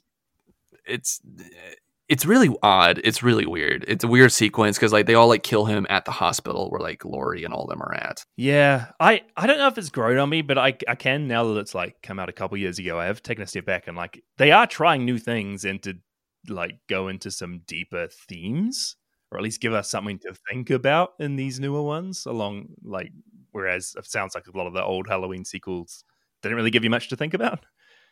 Right. Yeah. And I agree with you. Like the further I get away from these two like kills and ends, the more I'm like, you know, I kind of like appreciate the creativity and kind of like, you know, like they're trying to make it a movie about something. Yeah. And there are like really good sequences in this movie too, Orlean. I think one of my favorite. So just to give you an update, like what's going on with Michael Myers' house? Well, this same-sex couple lives in it, and they like renovated it a little bit. Yeah. They're called the Johns because both their names are Johns. They go by Little John and Big John, and I love what they did with the house. Jay, I don't know if you can recall, but like the interior is like this kind of like forest green paint is like kind of like aesthetic, and like it's Halloween night, and they're being pranked on by kids and stuff like that, blah blah blah. But remember how I mentioned a lot of these movies deal with Michael trying to get back to his home, and so Michael is trying to get back into this house, and there's this whole sequence with the Johns, and Michael murders him, of course, and everything. And this movie, there's not a whole lot to take away from this besides Michael kills a lot of people. Okay. And you see him wanting to get back to his house to look out the same window that like he looked out in his bedroom and like where That's Judith it? Meyer. He just wants to stand there and look out a window, so he murders like 50 people? Well, it kind of does this whole thing where like he can see his own reflection, and it's like what did he see in his own eyes and everything. It's really weird. Yeah, it is weird. Okay. So the movie ends with mob justice trying to kill Michael.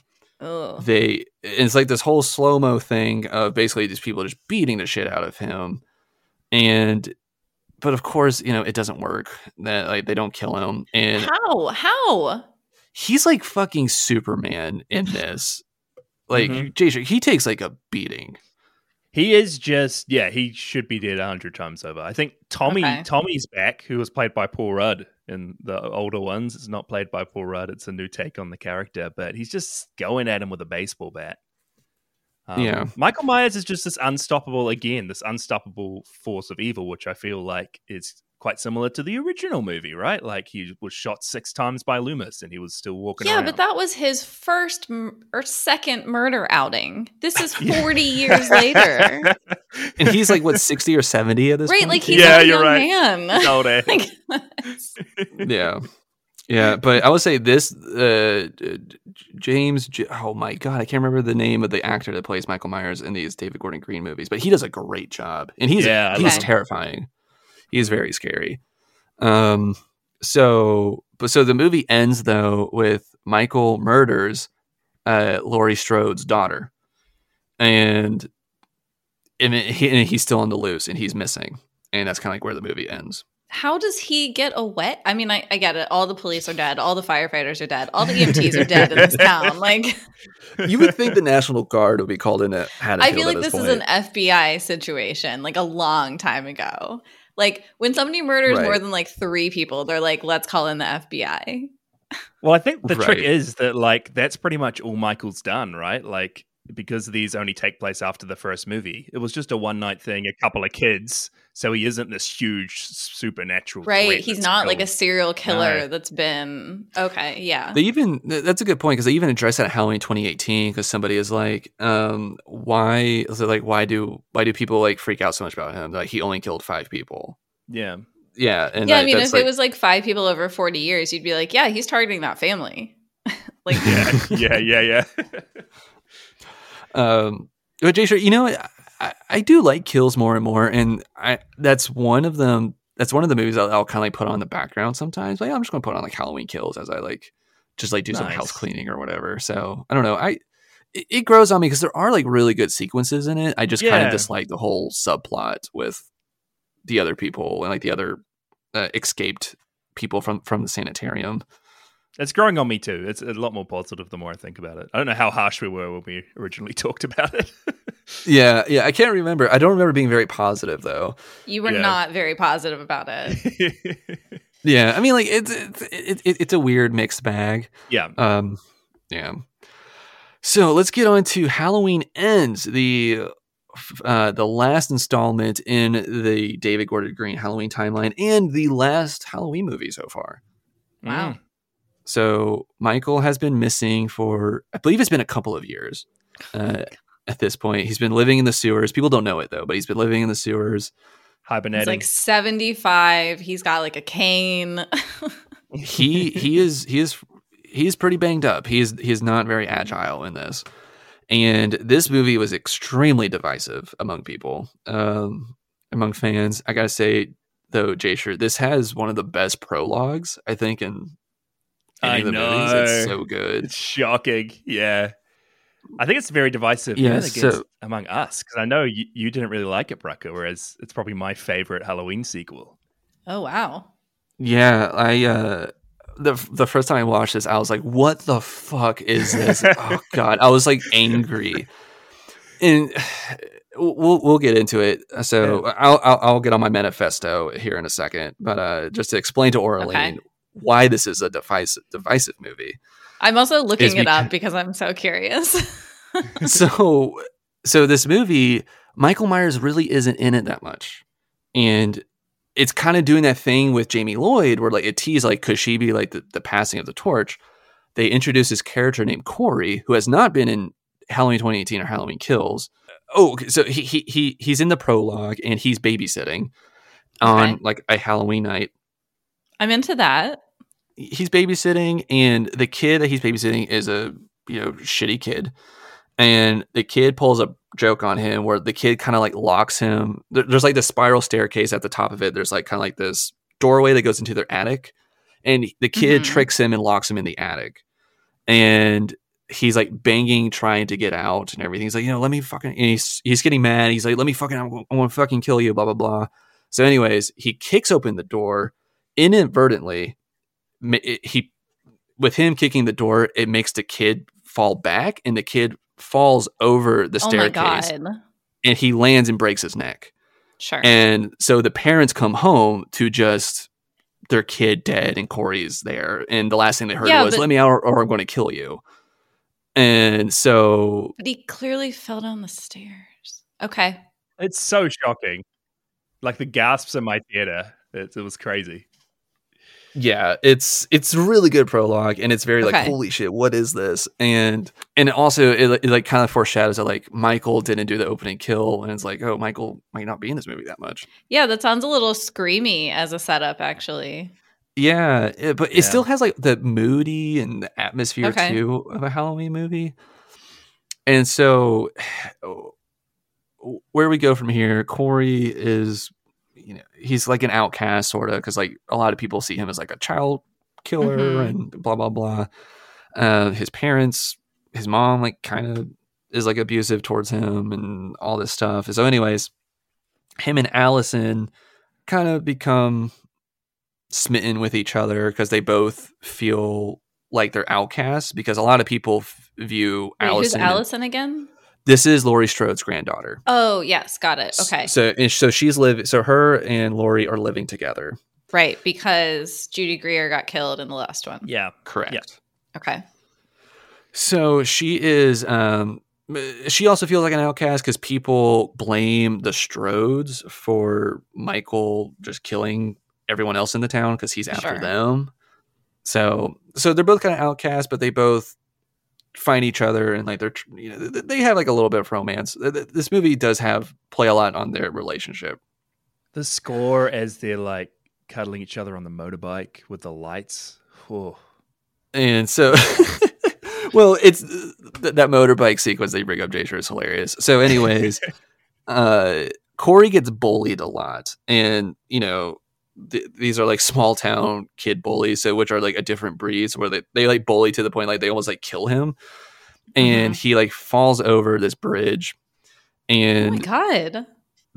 he survives, he's okay, but it's kind of like the area he falls, him and Michael intersect basically because it's near like the same sewer system, and Michael like grabs him, and like there's this moment like they lock eyes, and like they could like sense each other's psyches. It's almost like, and after that encounter, Corey like just like has like the urge to kill, like Jasher, like I feel like it kind of goes that quickly from A to B.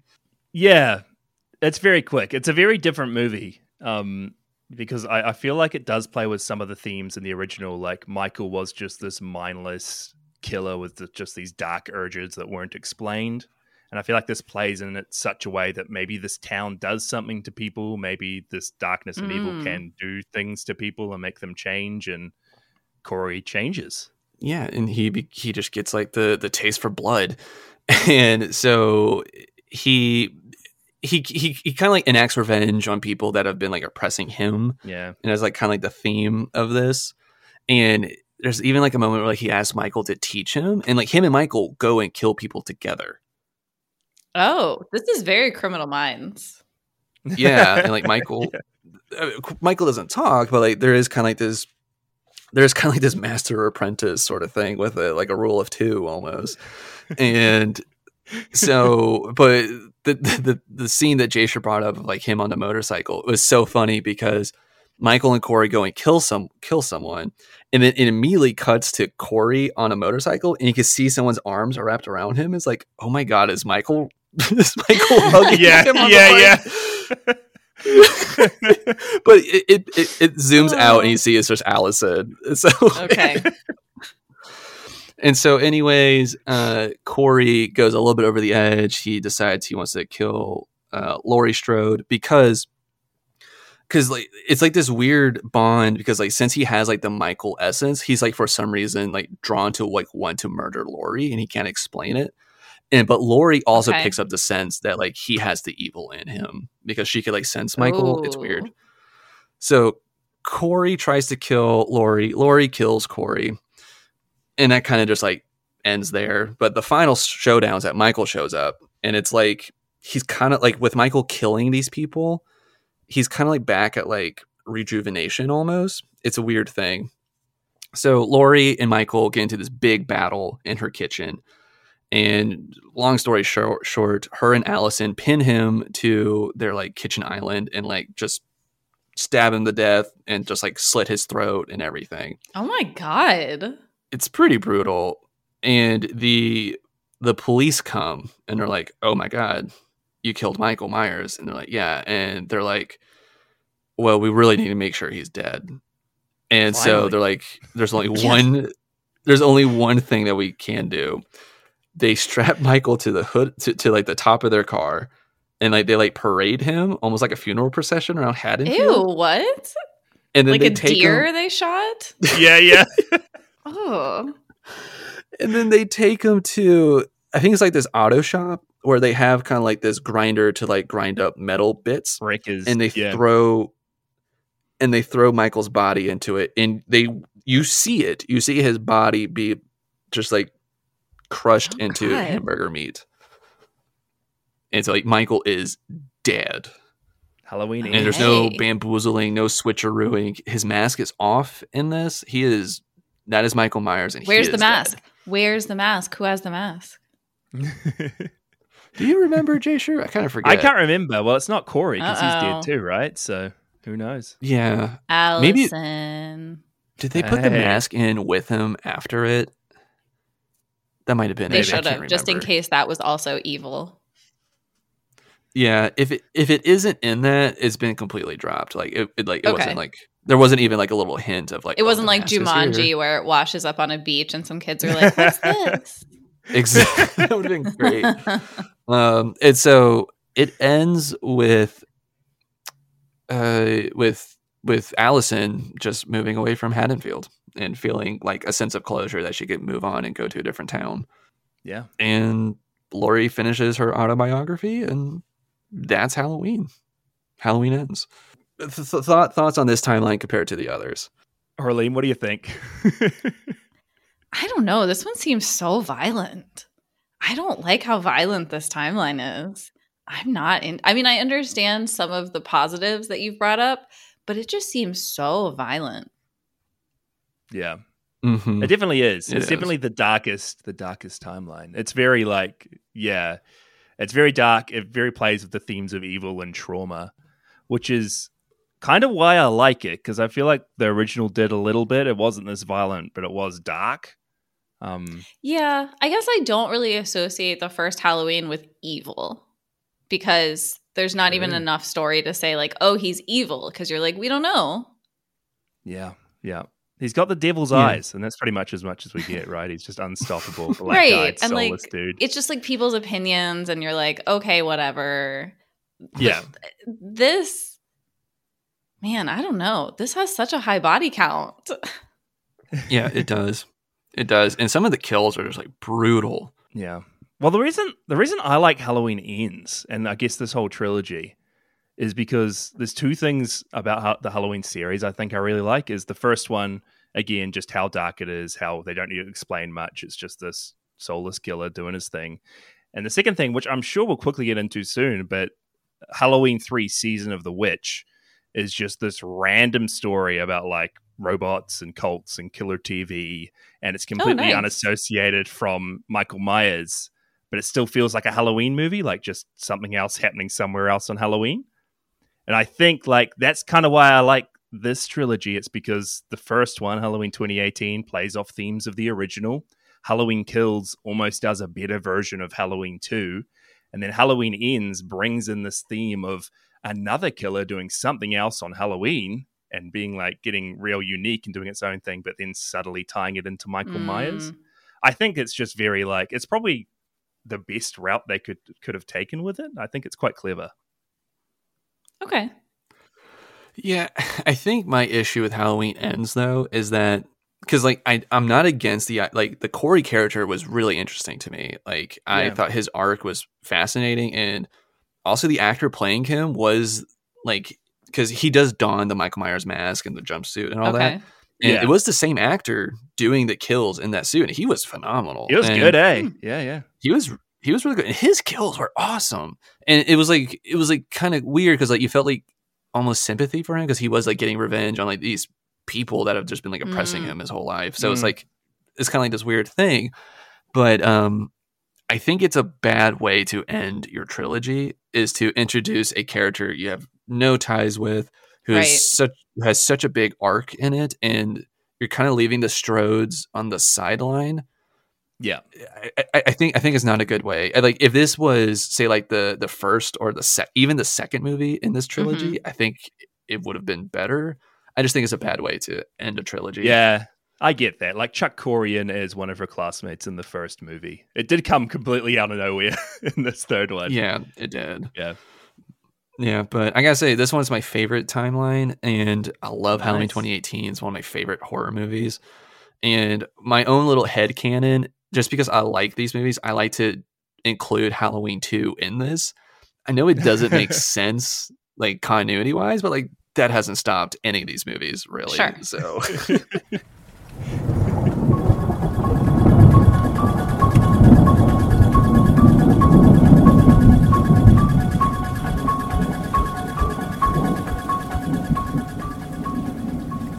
alrighty, so we got two more quick ones, Orlean. Okay. And these two are unique because they do not start at the first Halloween movie. So the first one is Halloween 3, Season of the Witch. And that's Okay. it. This one is a self-contained anthology movie. Awesome. Yes. And this one is bonkers. It's very Great. strange and weird. And it feels like it's your taste, to be honest. Okay. Yeah, I can Great. see that. So this one deals with again, no Laurie, no Michael, no characters that we've been introduced with. Mhm. In fact, it takes place in Northern California, and it's we open up on a guy who is running from like these men in suits that are trying to kill him, and you don't know why. And anyways, he winds up in the hospital, and while he's at the hospital, one of the men in suits comes and murders him with his bare hands. Not just like murders him, but he's able to like crush his skull with his bare hands. It's very X-Files. Okay. Yes. And as he's leaving, the nurse realizes what he's done. She's like screaming for help. And the staff is trying to chase him. And he goes out into the parking lot, douses himself in gasoline and lights himself on fire. And his car blows up. And it's like, what? These movies love explosions. They do. Yes, they do. Cars exploding, fire. Yeah. It was the 80s. So Everybody had dynamite. right. So the daughter of the man whose head got crushed in like comes into this, and I don't fully, maybe Jason, maybe you could remind me, I don't like fully understand why the doctor gets involved in this investigation, but the doctor and the daughter decide to figure out why these people assassinated her dad. Yeah, I do not know. And this doctor's like quite an old dude. And doesn't he get together with the daughter? It's like a sex scene in this. It's like, guy, There what are is you a doing? weird sex scene with them in this. So weird. Yeah, Is it even Halloween? It is in this Halloween. movie? Yes. Okay. Yes. It is It playing opens with up that, like, 8 days before Halloween. Yes. Oh, okay. Yeah. It is playing with that, like, different people somewhere else, dark urges on Halloween. And it's not even the night of Halloween. Okay. Yeah. Got it. Yes. And I think Yeah, is this Michael movie- Myers is in this, right? He's just on like a Oh. TV for a couple of seconds because What? they're not even in the So- same world. I don't know. Right. Yeah. Because like in this movie, like the first Halloween movie is like a movie in this universe. Like, Yeah. they're, like, watching Stop. That's Yes. Yeah. insane. Yeah. it. So they so anyways, this is another drunk doctor, and a key thing is that like his ex-wife bought his kids these like Halloween masks, and they're like, you could either get a pumpkin, a skull, or a witch mask, and they're all made by the same supplier called Silver Shamrock trinkets merchandise. And there's this commercial that's constantly being played in like TV commercials and radio ads, and it has this whole jingle, it has this whole song for like 8 more days till Halloween, and like does this whole thing. And so anyways, the doctor and this the woman, through clues, go to this town, and where the Silver Shamrock factory is at, it's like this company town, which this is like one of your favorite tropes, Orleans, like a small town with a secret. Yeah. And so like everybody in the town treats them weird as like outsiders. Ooh. And like you kind of see them like sort of spying on them, and like the men in suits keep like kind of popping up in shadows and stuff. So anyways, this town was bought by this man named Cochrane, who is an Irish immigrant, and he like started the Silver Shamrock thing, blah blah blah. Is this town Westworld? Like I'm so curious what's gonna happen.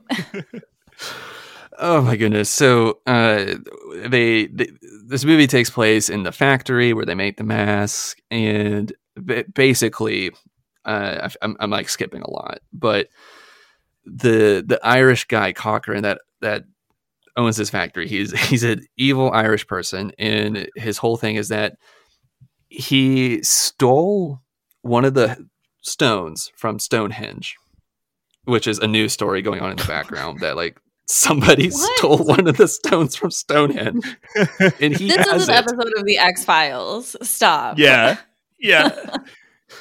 Jay, I need to know your thoughts on how you think he did it, because like he's like, you wouldn't believe how I did it. That was a magic trick, and then just drops it. I do not know. Aliens. This sounds like aliens. Yeah. It makes more sense. And so what he's doing is he's taking like chunks of the Stonehenge and he's putting it into the mask that he's selling.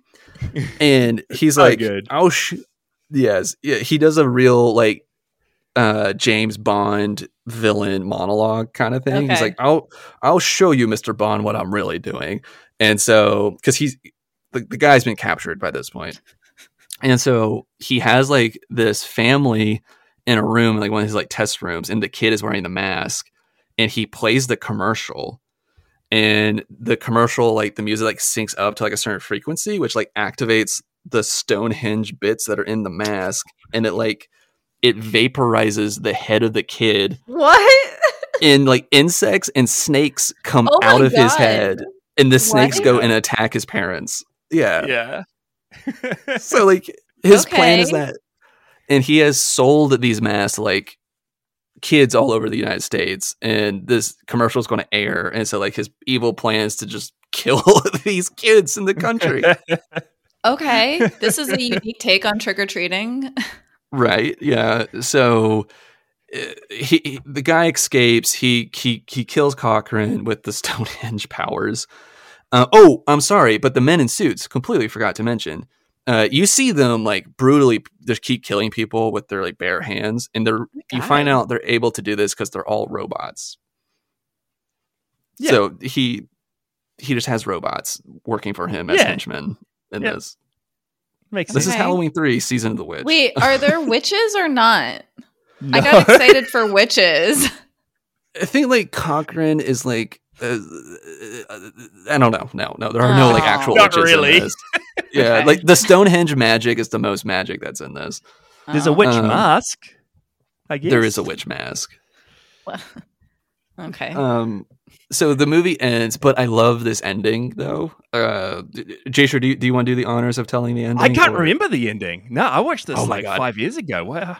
How did it end? Okay, so the guy escapes, and he goes to a gas station to like, and he's like on the phone, and he's like calling like the local like TV stations. He's like, you have to like take off the ad. You can't play it. And he has a TV, and he's slipping through the channels. And he goes on one channel, the ad goes away. He goes, all right, cool. He goes to the next channel, the ad goes away. He goes to the third channel. He goes, hey, it's still on the third channel, and the ad's still playing. There's kids in front of him with the mask on. He's like, you need to stop it. And he just keeps going, stop it. stop it. And then the movie goes to black with the ad playing. That's right. And that's right. What an ending. Creepy. Okay. Yeah, so that's how the movie ends. I would have been fine with a world where we got Halloween 1 and 2, Halloween 3, and then a different Halloween movie every couple years with just a random thing happening on Halloween. That would have been cool. Random anthology stories. I like that. And have Mike Flanagan direct it? Oh, that would be so good. Oh, imagine. Instead of like beating Michael Myers to death and bringing him back just for another horror movie, another random slasher. Yeah, I mean, what we need next is The Haunting of Michael Myers. Hey. The Haunting of the Myers house. No, I'm imagining the opposite, which is like maybe in one of these various bus crashes, he wanders off the highway, and what does he find? Hill House or something like it. Oh. And all the ghosts are like, fuck this. This guy's crazy. Yes! Yeah. Yeah. Midnight right? Myers? Or they're like, hey, leave some killing for us, man. Yeah, it's hard to say what would happen, but I'm into it. Yes, for sure. And then if Michael Myers dies in Hill House, he becomes one of the Hill House ghosts. Ooh. That's what they haven't done. We need Michael Myers as a ghost. So, Orly, what do you think of this standalone season of the Witch movie? I was so excited for it based on the title and the poster at the beginning and the premise. And I don't think I'm going to watch it. Yeah, fair enough. I think, to be honest, it's your jam. Like, I think you'd probably like it. I like the pieces. I'm just not sure about how it came together. It's just so random and so weird and so different. Like, that's what I love about it.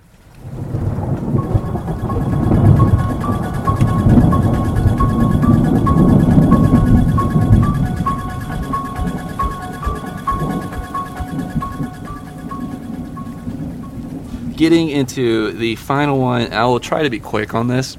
This is the Rob Zombie universe for Halloween. So, Rob Zombie did Halloween 1 and 2 remake, and in 2007. So, I had no idea. Really? Yeah. So he remade.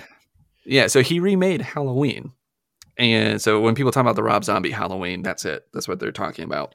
Never heard anyone say that. Oh, well, get on the horror subreddit. I'm just kidding. But, G-Shirt, have you seen the Rob Zombie ones? I haven't. I've always been very curious because I know a lot of people don't look at the first one favorably, but there's a bit of a cult following for number 2 because it does some weird different things.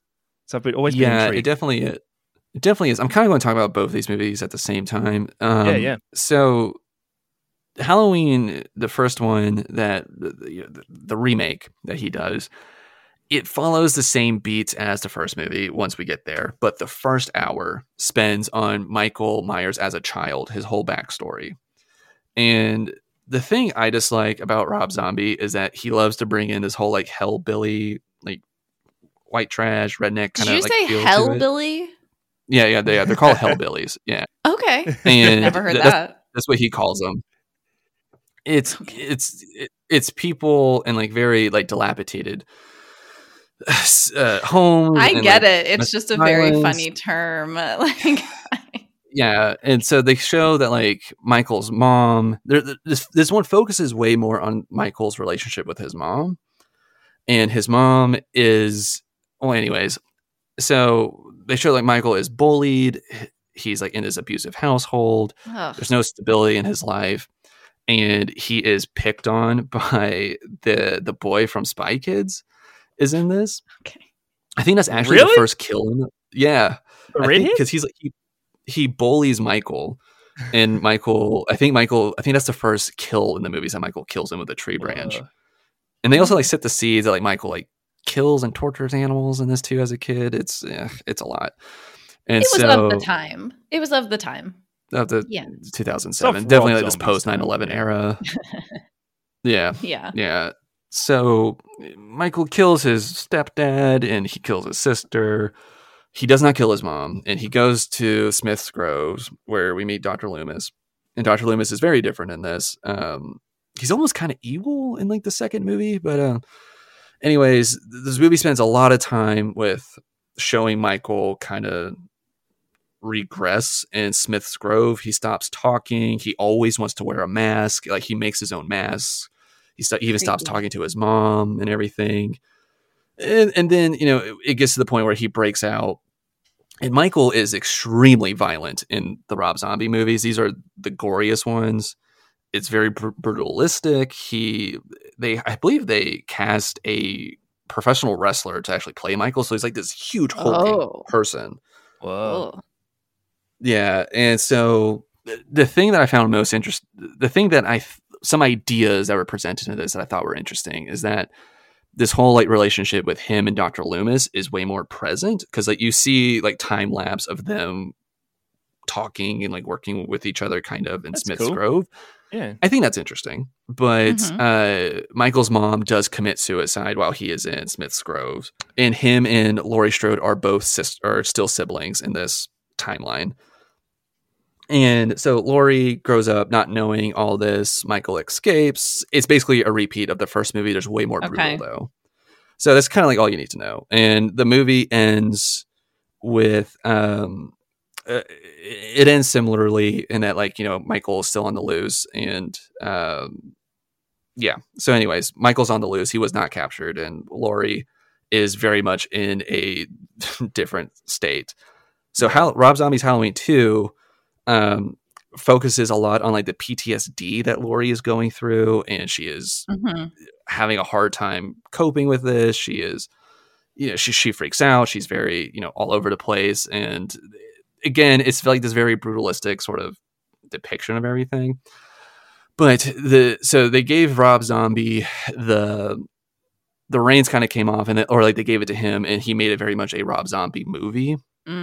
And so Michael Myers is, out in the wilderness, just kind of surviving, and he sees the ghost of his mom throughout the whole movie. Whoa. And she's like this ghost. She's like this woman in white with a white horse, and she's like telling him that he needs to like find Laurie and bring her to her or whatever, and like kill her, blah blah blah. There's, it's a Halloween movie. There's way more brutal kills in this, and everything. And the movie ends with Michael gets Laurie, and he's unable to kill her, but Laurie's able to get the upper hand. She kills Michael. Michael dies. Michael also kills Dr. Loomis in this. And the movie ends basically with Laurie in the sanitarium, and she is starting to see her mom, the ghost of her mom now, which is Michael's mom as well.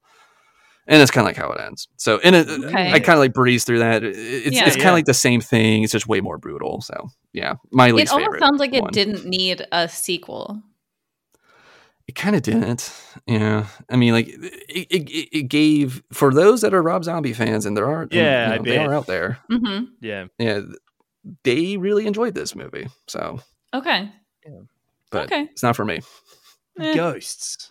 Throughout the Halloween franchise, we've had ghosts, cults, robots. I want more ghosts. I want more cults. I want more robots. Yeah. I want the spin-off where the Terminator meets Michael Myers. I want like all of these things. What's going on? Does Batman live in this universe too? Hey. That would be quite a standoff. It would be. But that is it, ladies and gentlemen. We have covered all of the timelines of the Halloween franchise. Lauren Orlean, did you realize how expansive it was in this franchise? No, but I stand by my choice to not watch any horror franchises. Oh, man, I feel exhausted. I bet you just like taught a class. 13 movies. Right. Yeah, I've learned a lot. I never realized the depths and the highs and many lows of this franchise. Many lows. Many lows. So many bus crashes, so many incompetent doctors. Yeah. Evil doctors, cults. See, this is why I think Friday the 13th is a better franchise, just because it's way more consistent. Yeah, I agree. Yeah. It's way more consistent. You expect it to be random. Like every Friday movie, you expect them to be dialing it up. Is that the camp one? Yeah. Shut up. No, that's literally like I can never. No way. I've never seen it. Oh man, that would be really fun to do. Like just doing like a kill grade on that or something, just to get you to watch the first two. I think. I But mean, I'll yeah. watch it. It's just the list is so long that when you're Yeah. like, I could watch all of these like acclaimed, recommended movies that people really love and are like deeply thoughtful about horror, or I could go backwards and watch see, some of to me, these. I'm like, nah, I'm going to watch Sleepaway Camp, baby. That's I what mean, I'm Yeah. going to you're all about that. That's pretty much my take on it too, because like I appreciate the deep stuff, but I also I like just have fun with stupid horror with great kills. I'm really taken aback by like great practical effects. Like it just makes me so happy if like they kill it and are really creative with it. So I can see myself, even though we've talked about these and many of them being stupid, I can see myself over October just binging through these. Like I'm excited, even by the ones that sound stupid. I'm excited from Yeah, I them. mean, let us know how they are. I will. Maybe yeah. they're better in practice than they sound. I doubt it, but it could happen. Yeah. Maybe. Based on what was described, do either of you have like a favorite timeline that seems to like kind of like tug at like what your interests are? Again, I really like the Michael Gordon Green timeline. Like, I think that's a great. I think that's a good trilogy. I love the ending. I also love Season of the Witch. Like, to be honest, I love Halloween. Then Halloween Ends and Season of the Witch. So I love like the original. It's perfect. Then I love the weird stuff, and then everything else is okay that I've seen. But I think the David Gordon Green movie plays with some really interesting ideas. Mm-hmm. I don't know. I can see the potential in like all the timelines. I think those like one and then kills and ends. It sounds like it actually has an arc. It just sounds like so dark and hyper violent that I'm like, I don't think that's how I want to like continue the movie story. I actually feel like I'd end up watching like the first timeline, even though it sounds not that satisfying. Yeah, I don't think it is. I just out of curiosity to like chase the characters, you know? Mm-hmm. Yeah, I get that. I guess like the David Gordon Green stuff is my favorite, but like I like to just like make up my own. And my favorite like made up trilogy is Halloween 1, Halloween 2, Halloween 2018, and Calling It a Day. Oh. Hey, I love that too. I could see that from what you described. Yeah, that one's my favorite. And you mean the Rob Zombie Halloween 2, right, Rucker? That's what you're God, no. I've actually never seen a Rob Zombie movie. I just know of them. I know the style. It is definitely anti-Orlean. Like, oh, I am sure. I am sure. Oh, one more thought. I do think it's interesting, and like it maybe a separate like PhD on how, because Halloween has lasted so long, how you could look at like each decade or each time in which it was released and really look at like social fears, or how did we look at like serial killers or slashers, or like I feel like it probably reflects all of their eras. It'd be cool to like do that within a franchise of like all the different decades and like how it affects that within a franchise. Absolutely. Yeah, I think that'd be fun to do. And like how are different ideas of like, what does fighting back look like? What does like winning or surviving look like? You know, like it changes. And also like all the different elements from Clover's Men, Women, Chainsaw, like how does like the terrible place change? Oh my gosh. Yes. I was thinking about that so much, especially because these movies, maybe more than any other horror movies I know, are so gendered. Yeah. In like the presentation of the characters. Yeah, I feel like there's so much more you could dive into with these. Definitely. Well, Jasher, thank you so much for coming on and for being part of this one-on-one lesson. I'm laughing at myself that I thought I could do this in 90 minutes. You thought you could do this in 90 minutes? I was like, maybe if I like speed run it, I could like really get it. But I think this would be longer, to be honest. I think you did a good job. I think you fit in a lot. Yeah, I did gloss over a lot. Kills happen, but some people died. It's fine. Yeah, murder is good. So, Jasher, where can people find you and your awesome podcast, Podzilla? Yeah, so you can find me pretty much everywhere online at Jashzilla, Jashezilla. And yeah, I do a podcast with my brother called Podzilla, where we watch Godzilla movies. And we had Baraka on a while back now for a really cool episode, probably one of my favorites we've done, when we don't talk about a Godzilla movie, but we talk about something loosely connected about killer mushrooms. Yeah, Ooh, it's fun. That sounds fun. Check it out. Matango has been like one of my favorite like first watches. I know. Like, since I haven't that seen movie that. is so good. Orlean, you would. It's on my dig list. Matango. I proposed it for us at some point. Yes, Hey. that'll be fun. That'd be really funny. Yeah. We brought you on to talk about that. But Yeah. Yeah, it's definitely even one of the highlights of like Podzilla, like one of my favorite movies that I just didn't know what to expect, and it was awesome. So yeah, check out that episode. And if you're interested, I just started a second podcast because you can never have too many. Ooh. Called 1978, 1978. And we cover New Zealand movies, me and a couple friends, movies made in New Ooh, Zealand. cool. So yeah, check it out. 1978, the same year Halloween came out, man. Look at that. Hey, that didn't even click for me. Are there any Kiwis in 1978? Is Michael Myers a Kiwi? Who knows? Ooh. Is there a New Zealand version of Halloween? Hey, there's a lot of like Peter Jackson did some early horror movies that we're excited to get Ooh. into. So there is definitely going to be sounds some horror cool. coming up. But yeah, you can find me places. Awesome. Well, I'm excited to check out 1978, man. Well, thank you again for coming on. Again, in Orlean, where can people find you? Oh my gosh. I'm pretty much exclusively on Instagram and podcasting at this point because X is a disaster and I'm not on Facebook and like what is anything else?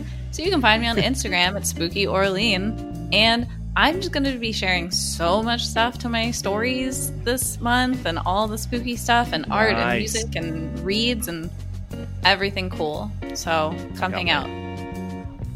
Awesome. And people can find me on Twitter, Instagram, Threads, TikTok at Brecker Horror. And we got an awesome Halloween movie, like not franchise Halloween, but a spooky horror Halloween movie coming later this month for you all. I don't want to tease it just now, but be sure to be following Instagram for the real hint or the trailer for what it's going to be. But I'm Let's very just excited say for we're it. all, and by we're all, I mean me, nervous about how excited Brucker is for this movie. Means it's going to be a good episode, though. Orlean's nervous, Yeah. Brucker's excited. Like that always Yes, ends exactly. really well. If it makes you feel better, Orlean, it's not a gory movie by any means. It's just fucking scary.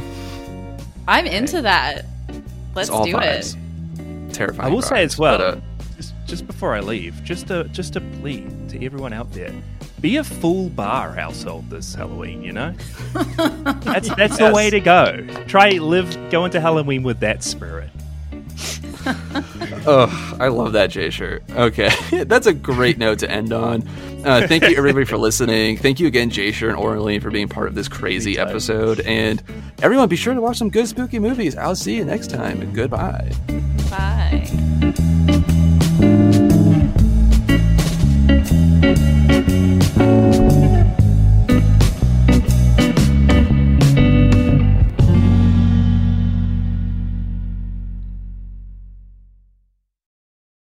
Hey everybody, thank you so much for listening to this episode of Autopsy of a Horror Movie. It means so much to us that you choose us to listen to out of all the other podcasts that are out there. If you could please help us grow by following us on Twitter, Instagram, and TikTok at Brecker Horror, retweeting, sharing our episodes, and come check out the Patreon page. This is a passion project and we dedicate so much time and effort into it, and it means so much to see other people enjoying the show just as much as we enjoy putting our time into it. So over on the Patreon at patreon.com/BreckerHorror, you can get bonus episodes, bonus kill grades, commentary tracks, special topics, voting options, and also a private Discord channel that you could be a part of. And if you just want to join the non-private Discord channel, just hit me up on Twitter or Instagram at Brecker Horror. I'll be happy to grow that flock. All right, guys, thank you so much for listening, and please share with friends.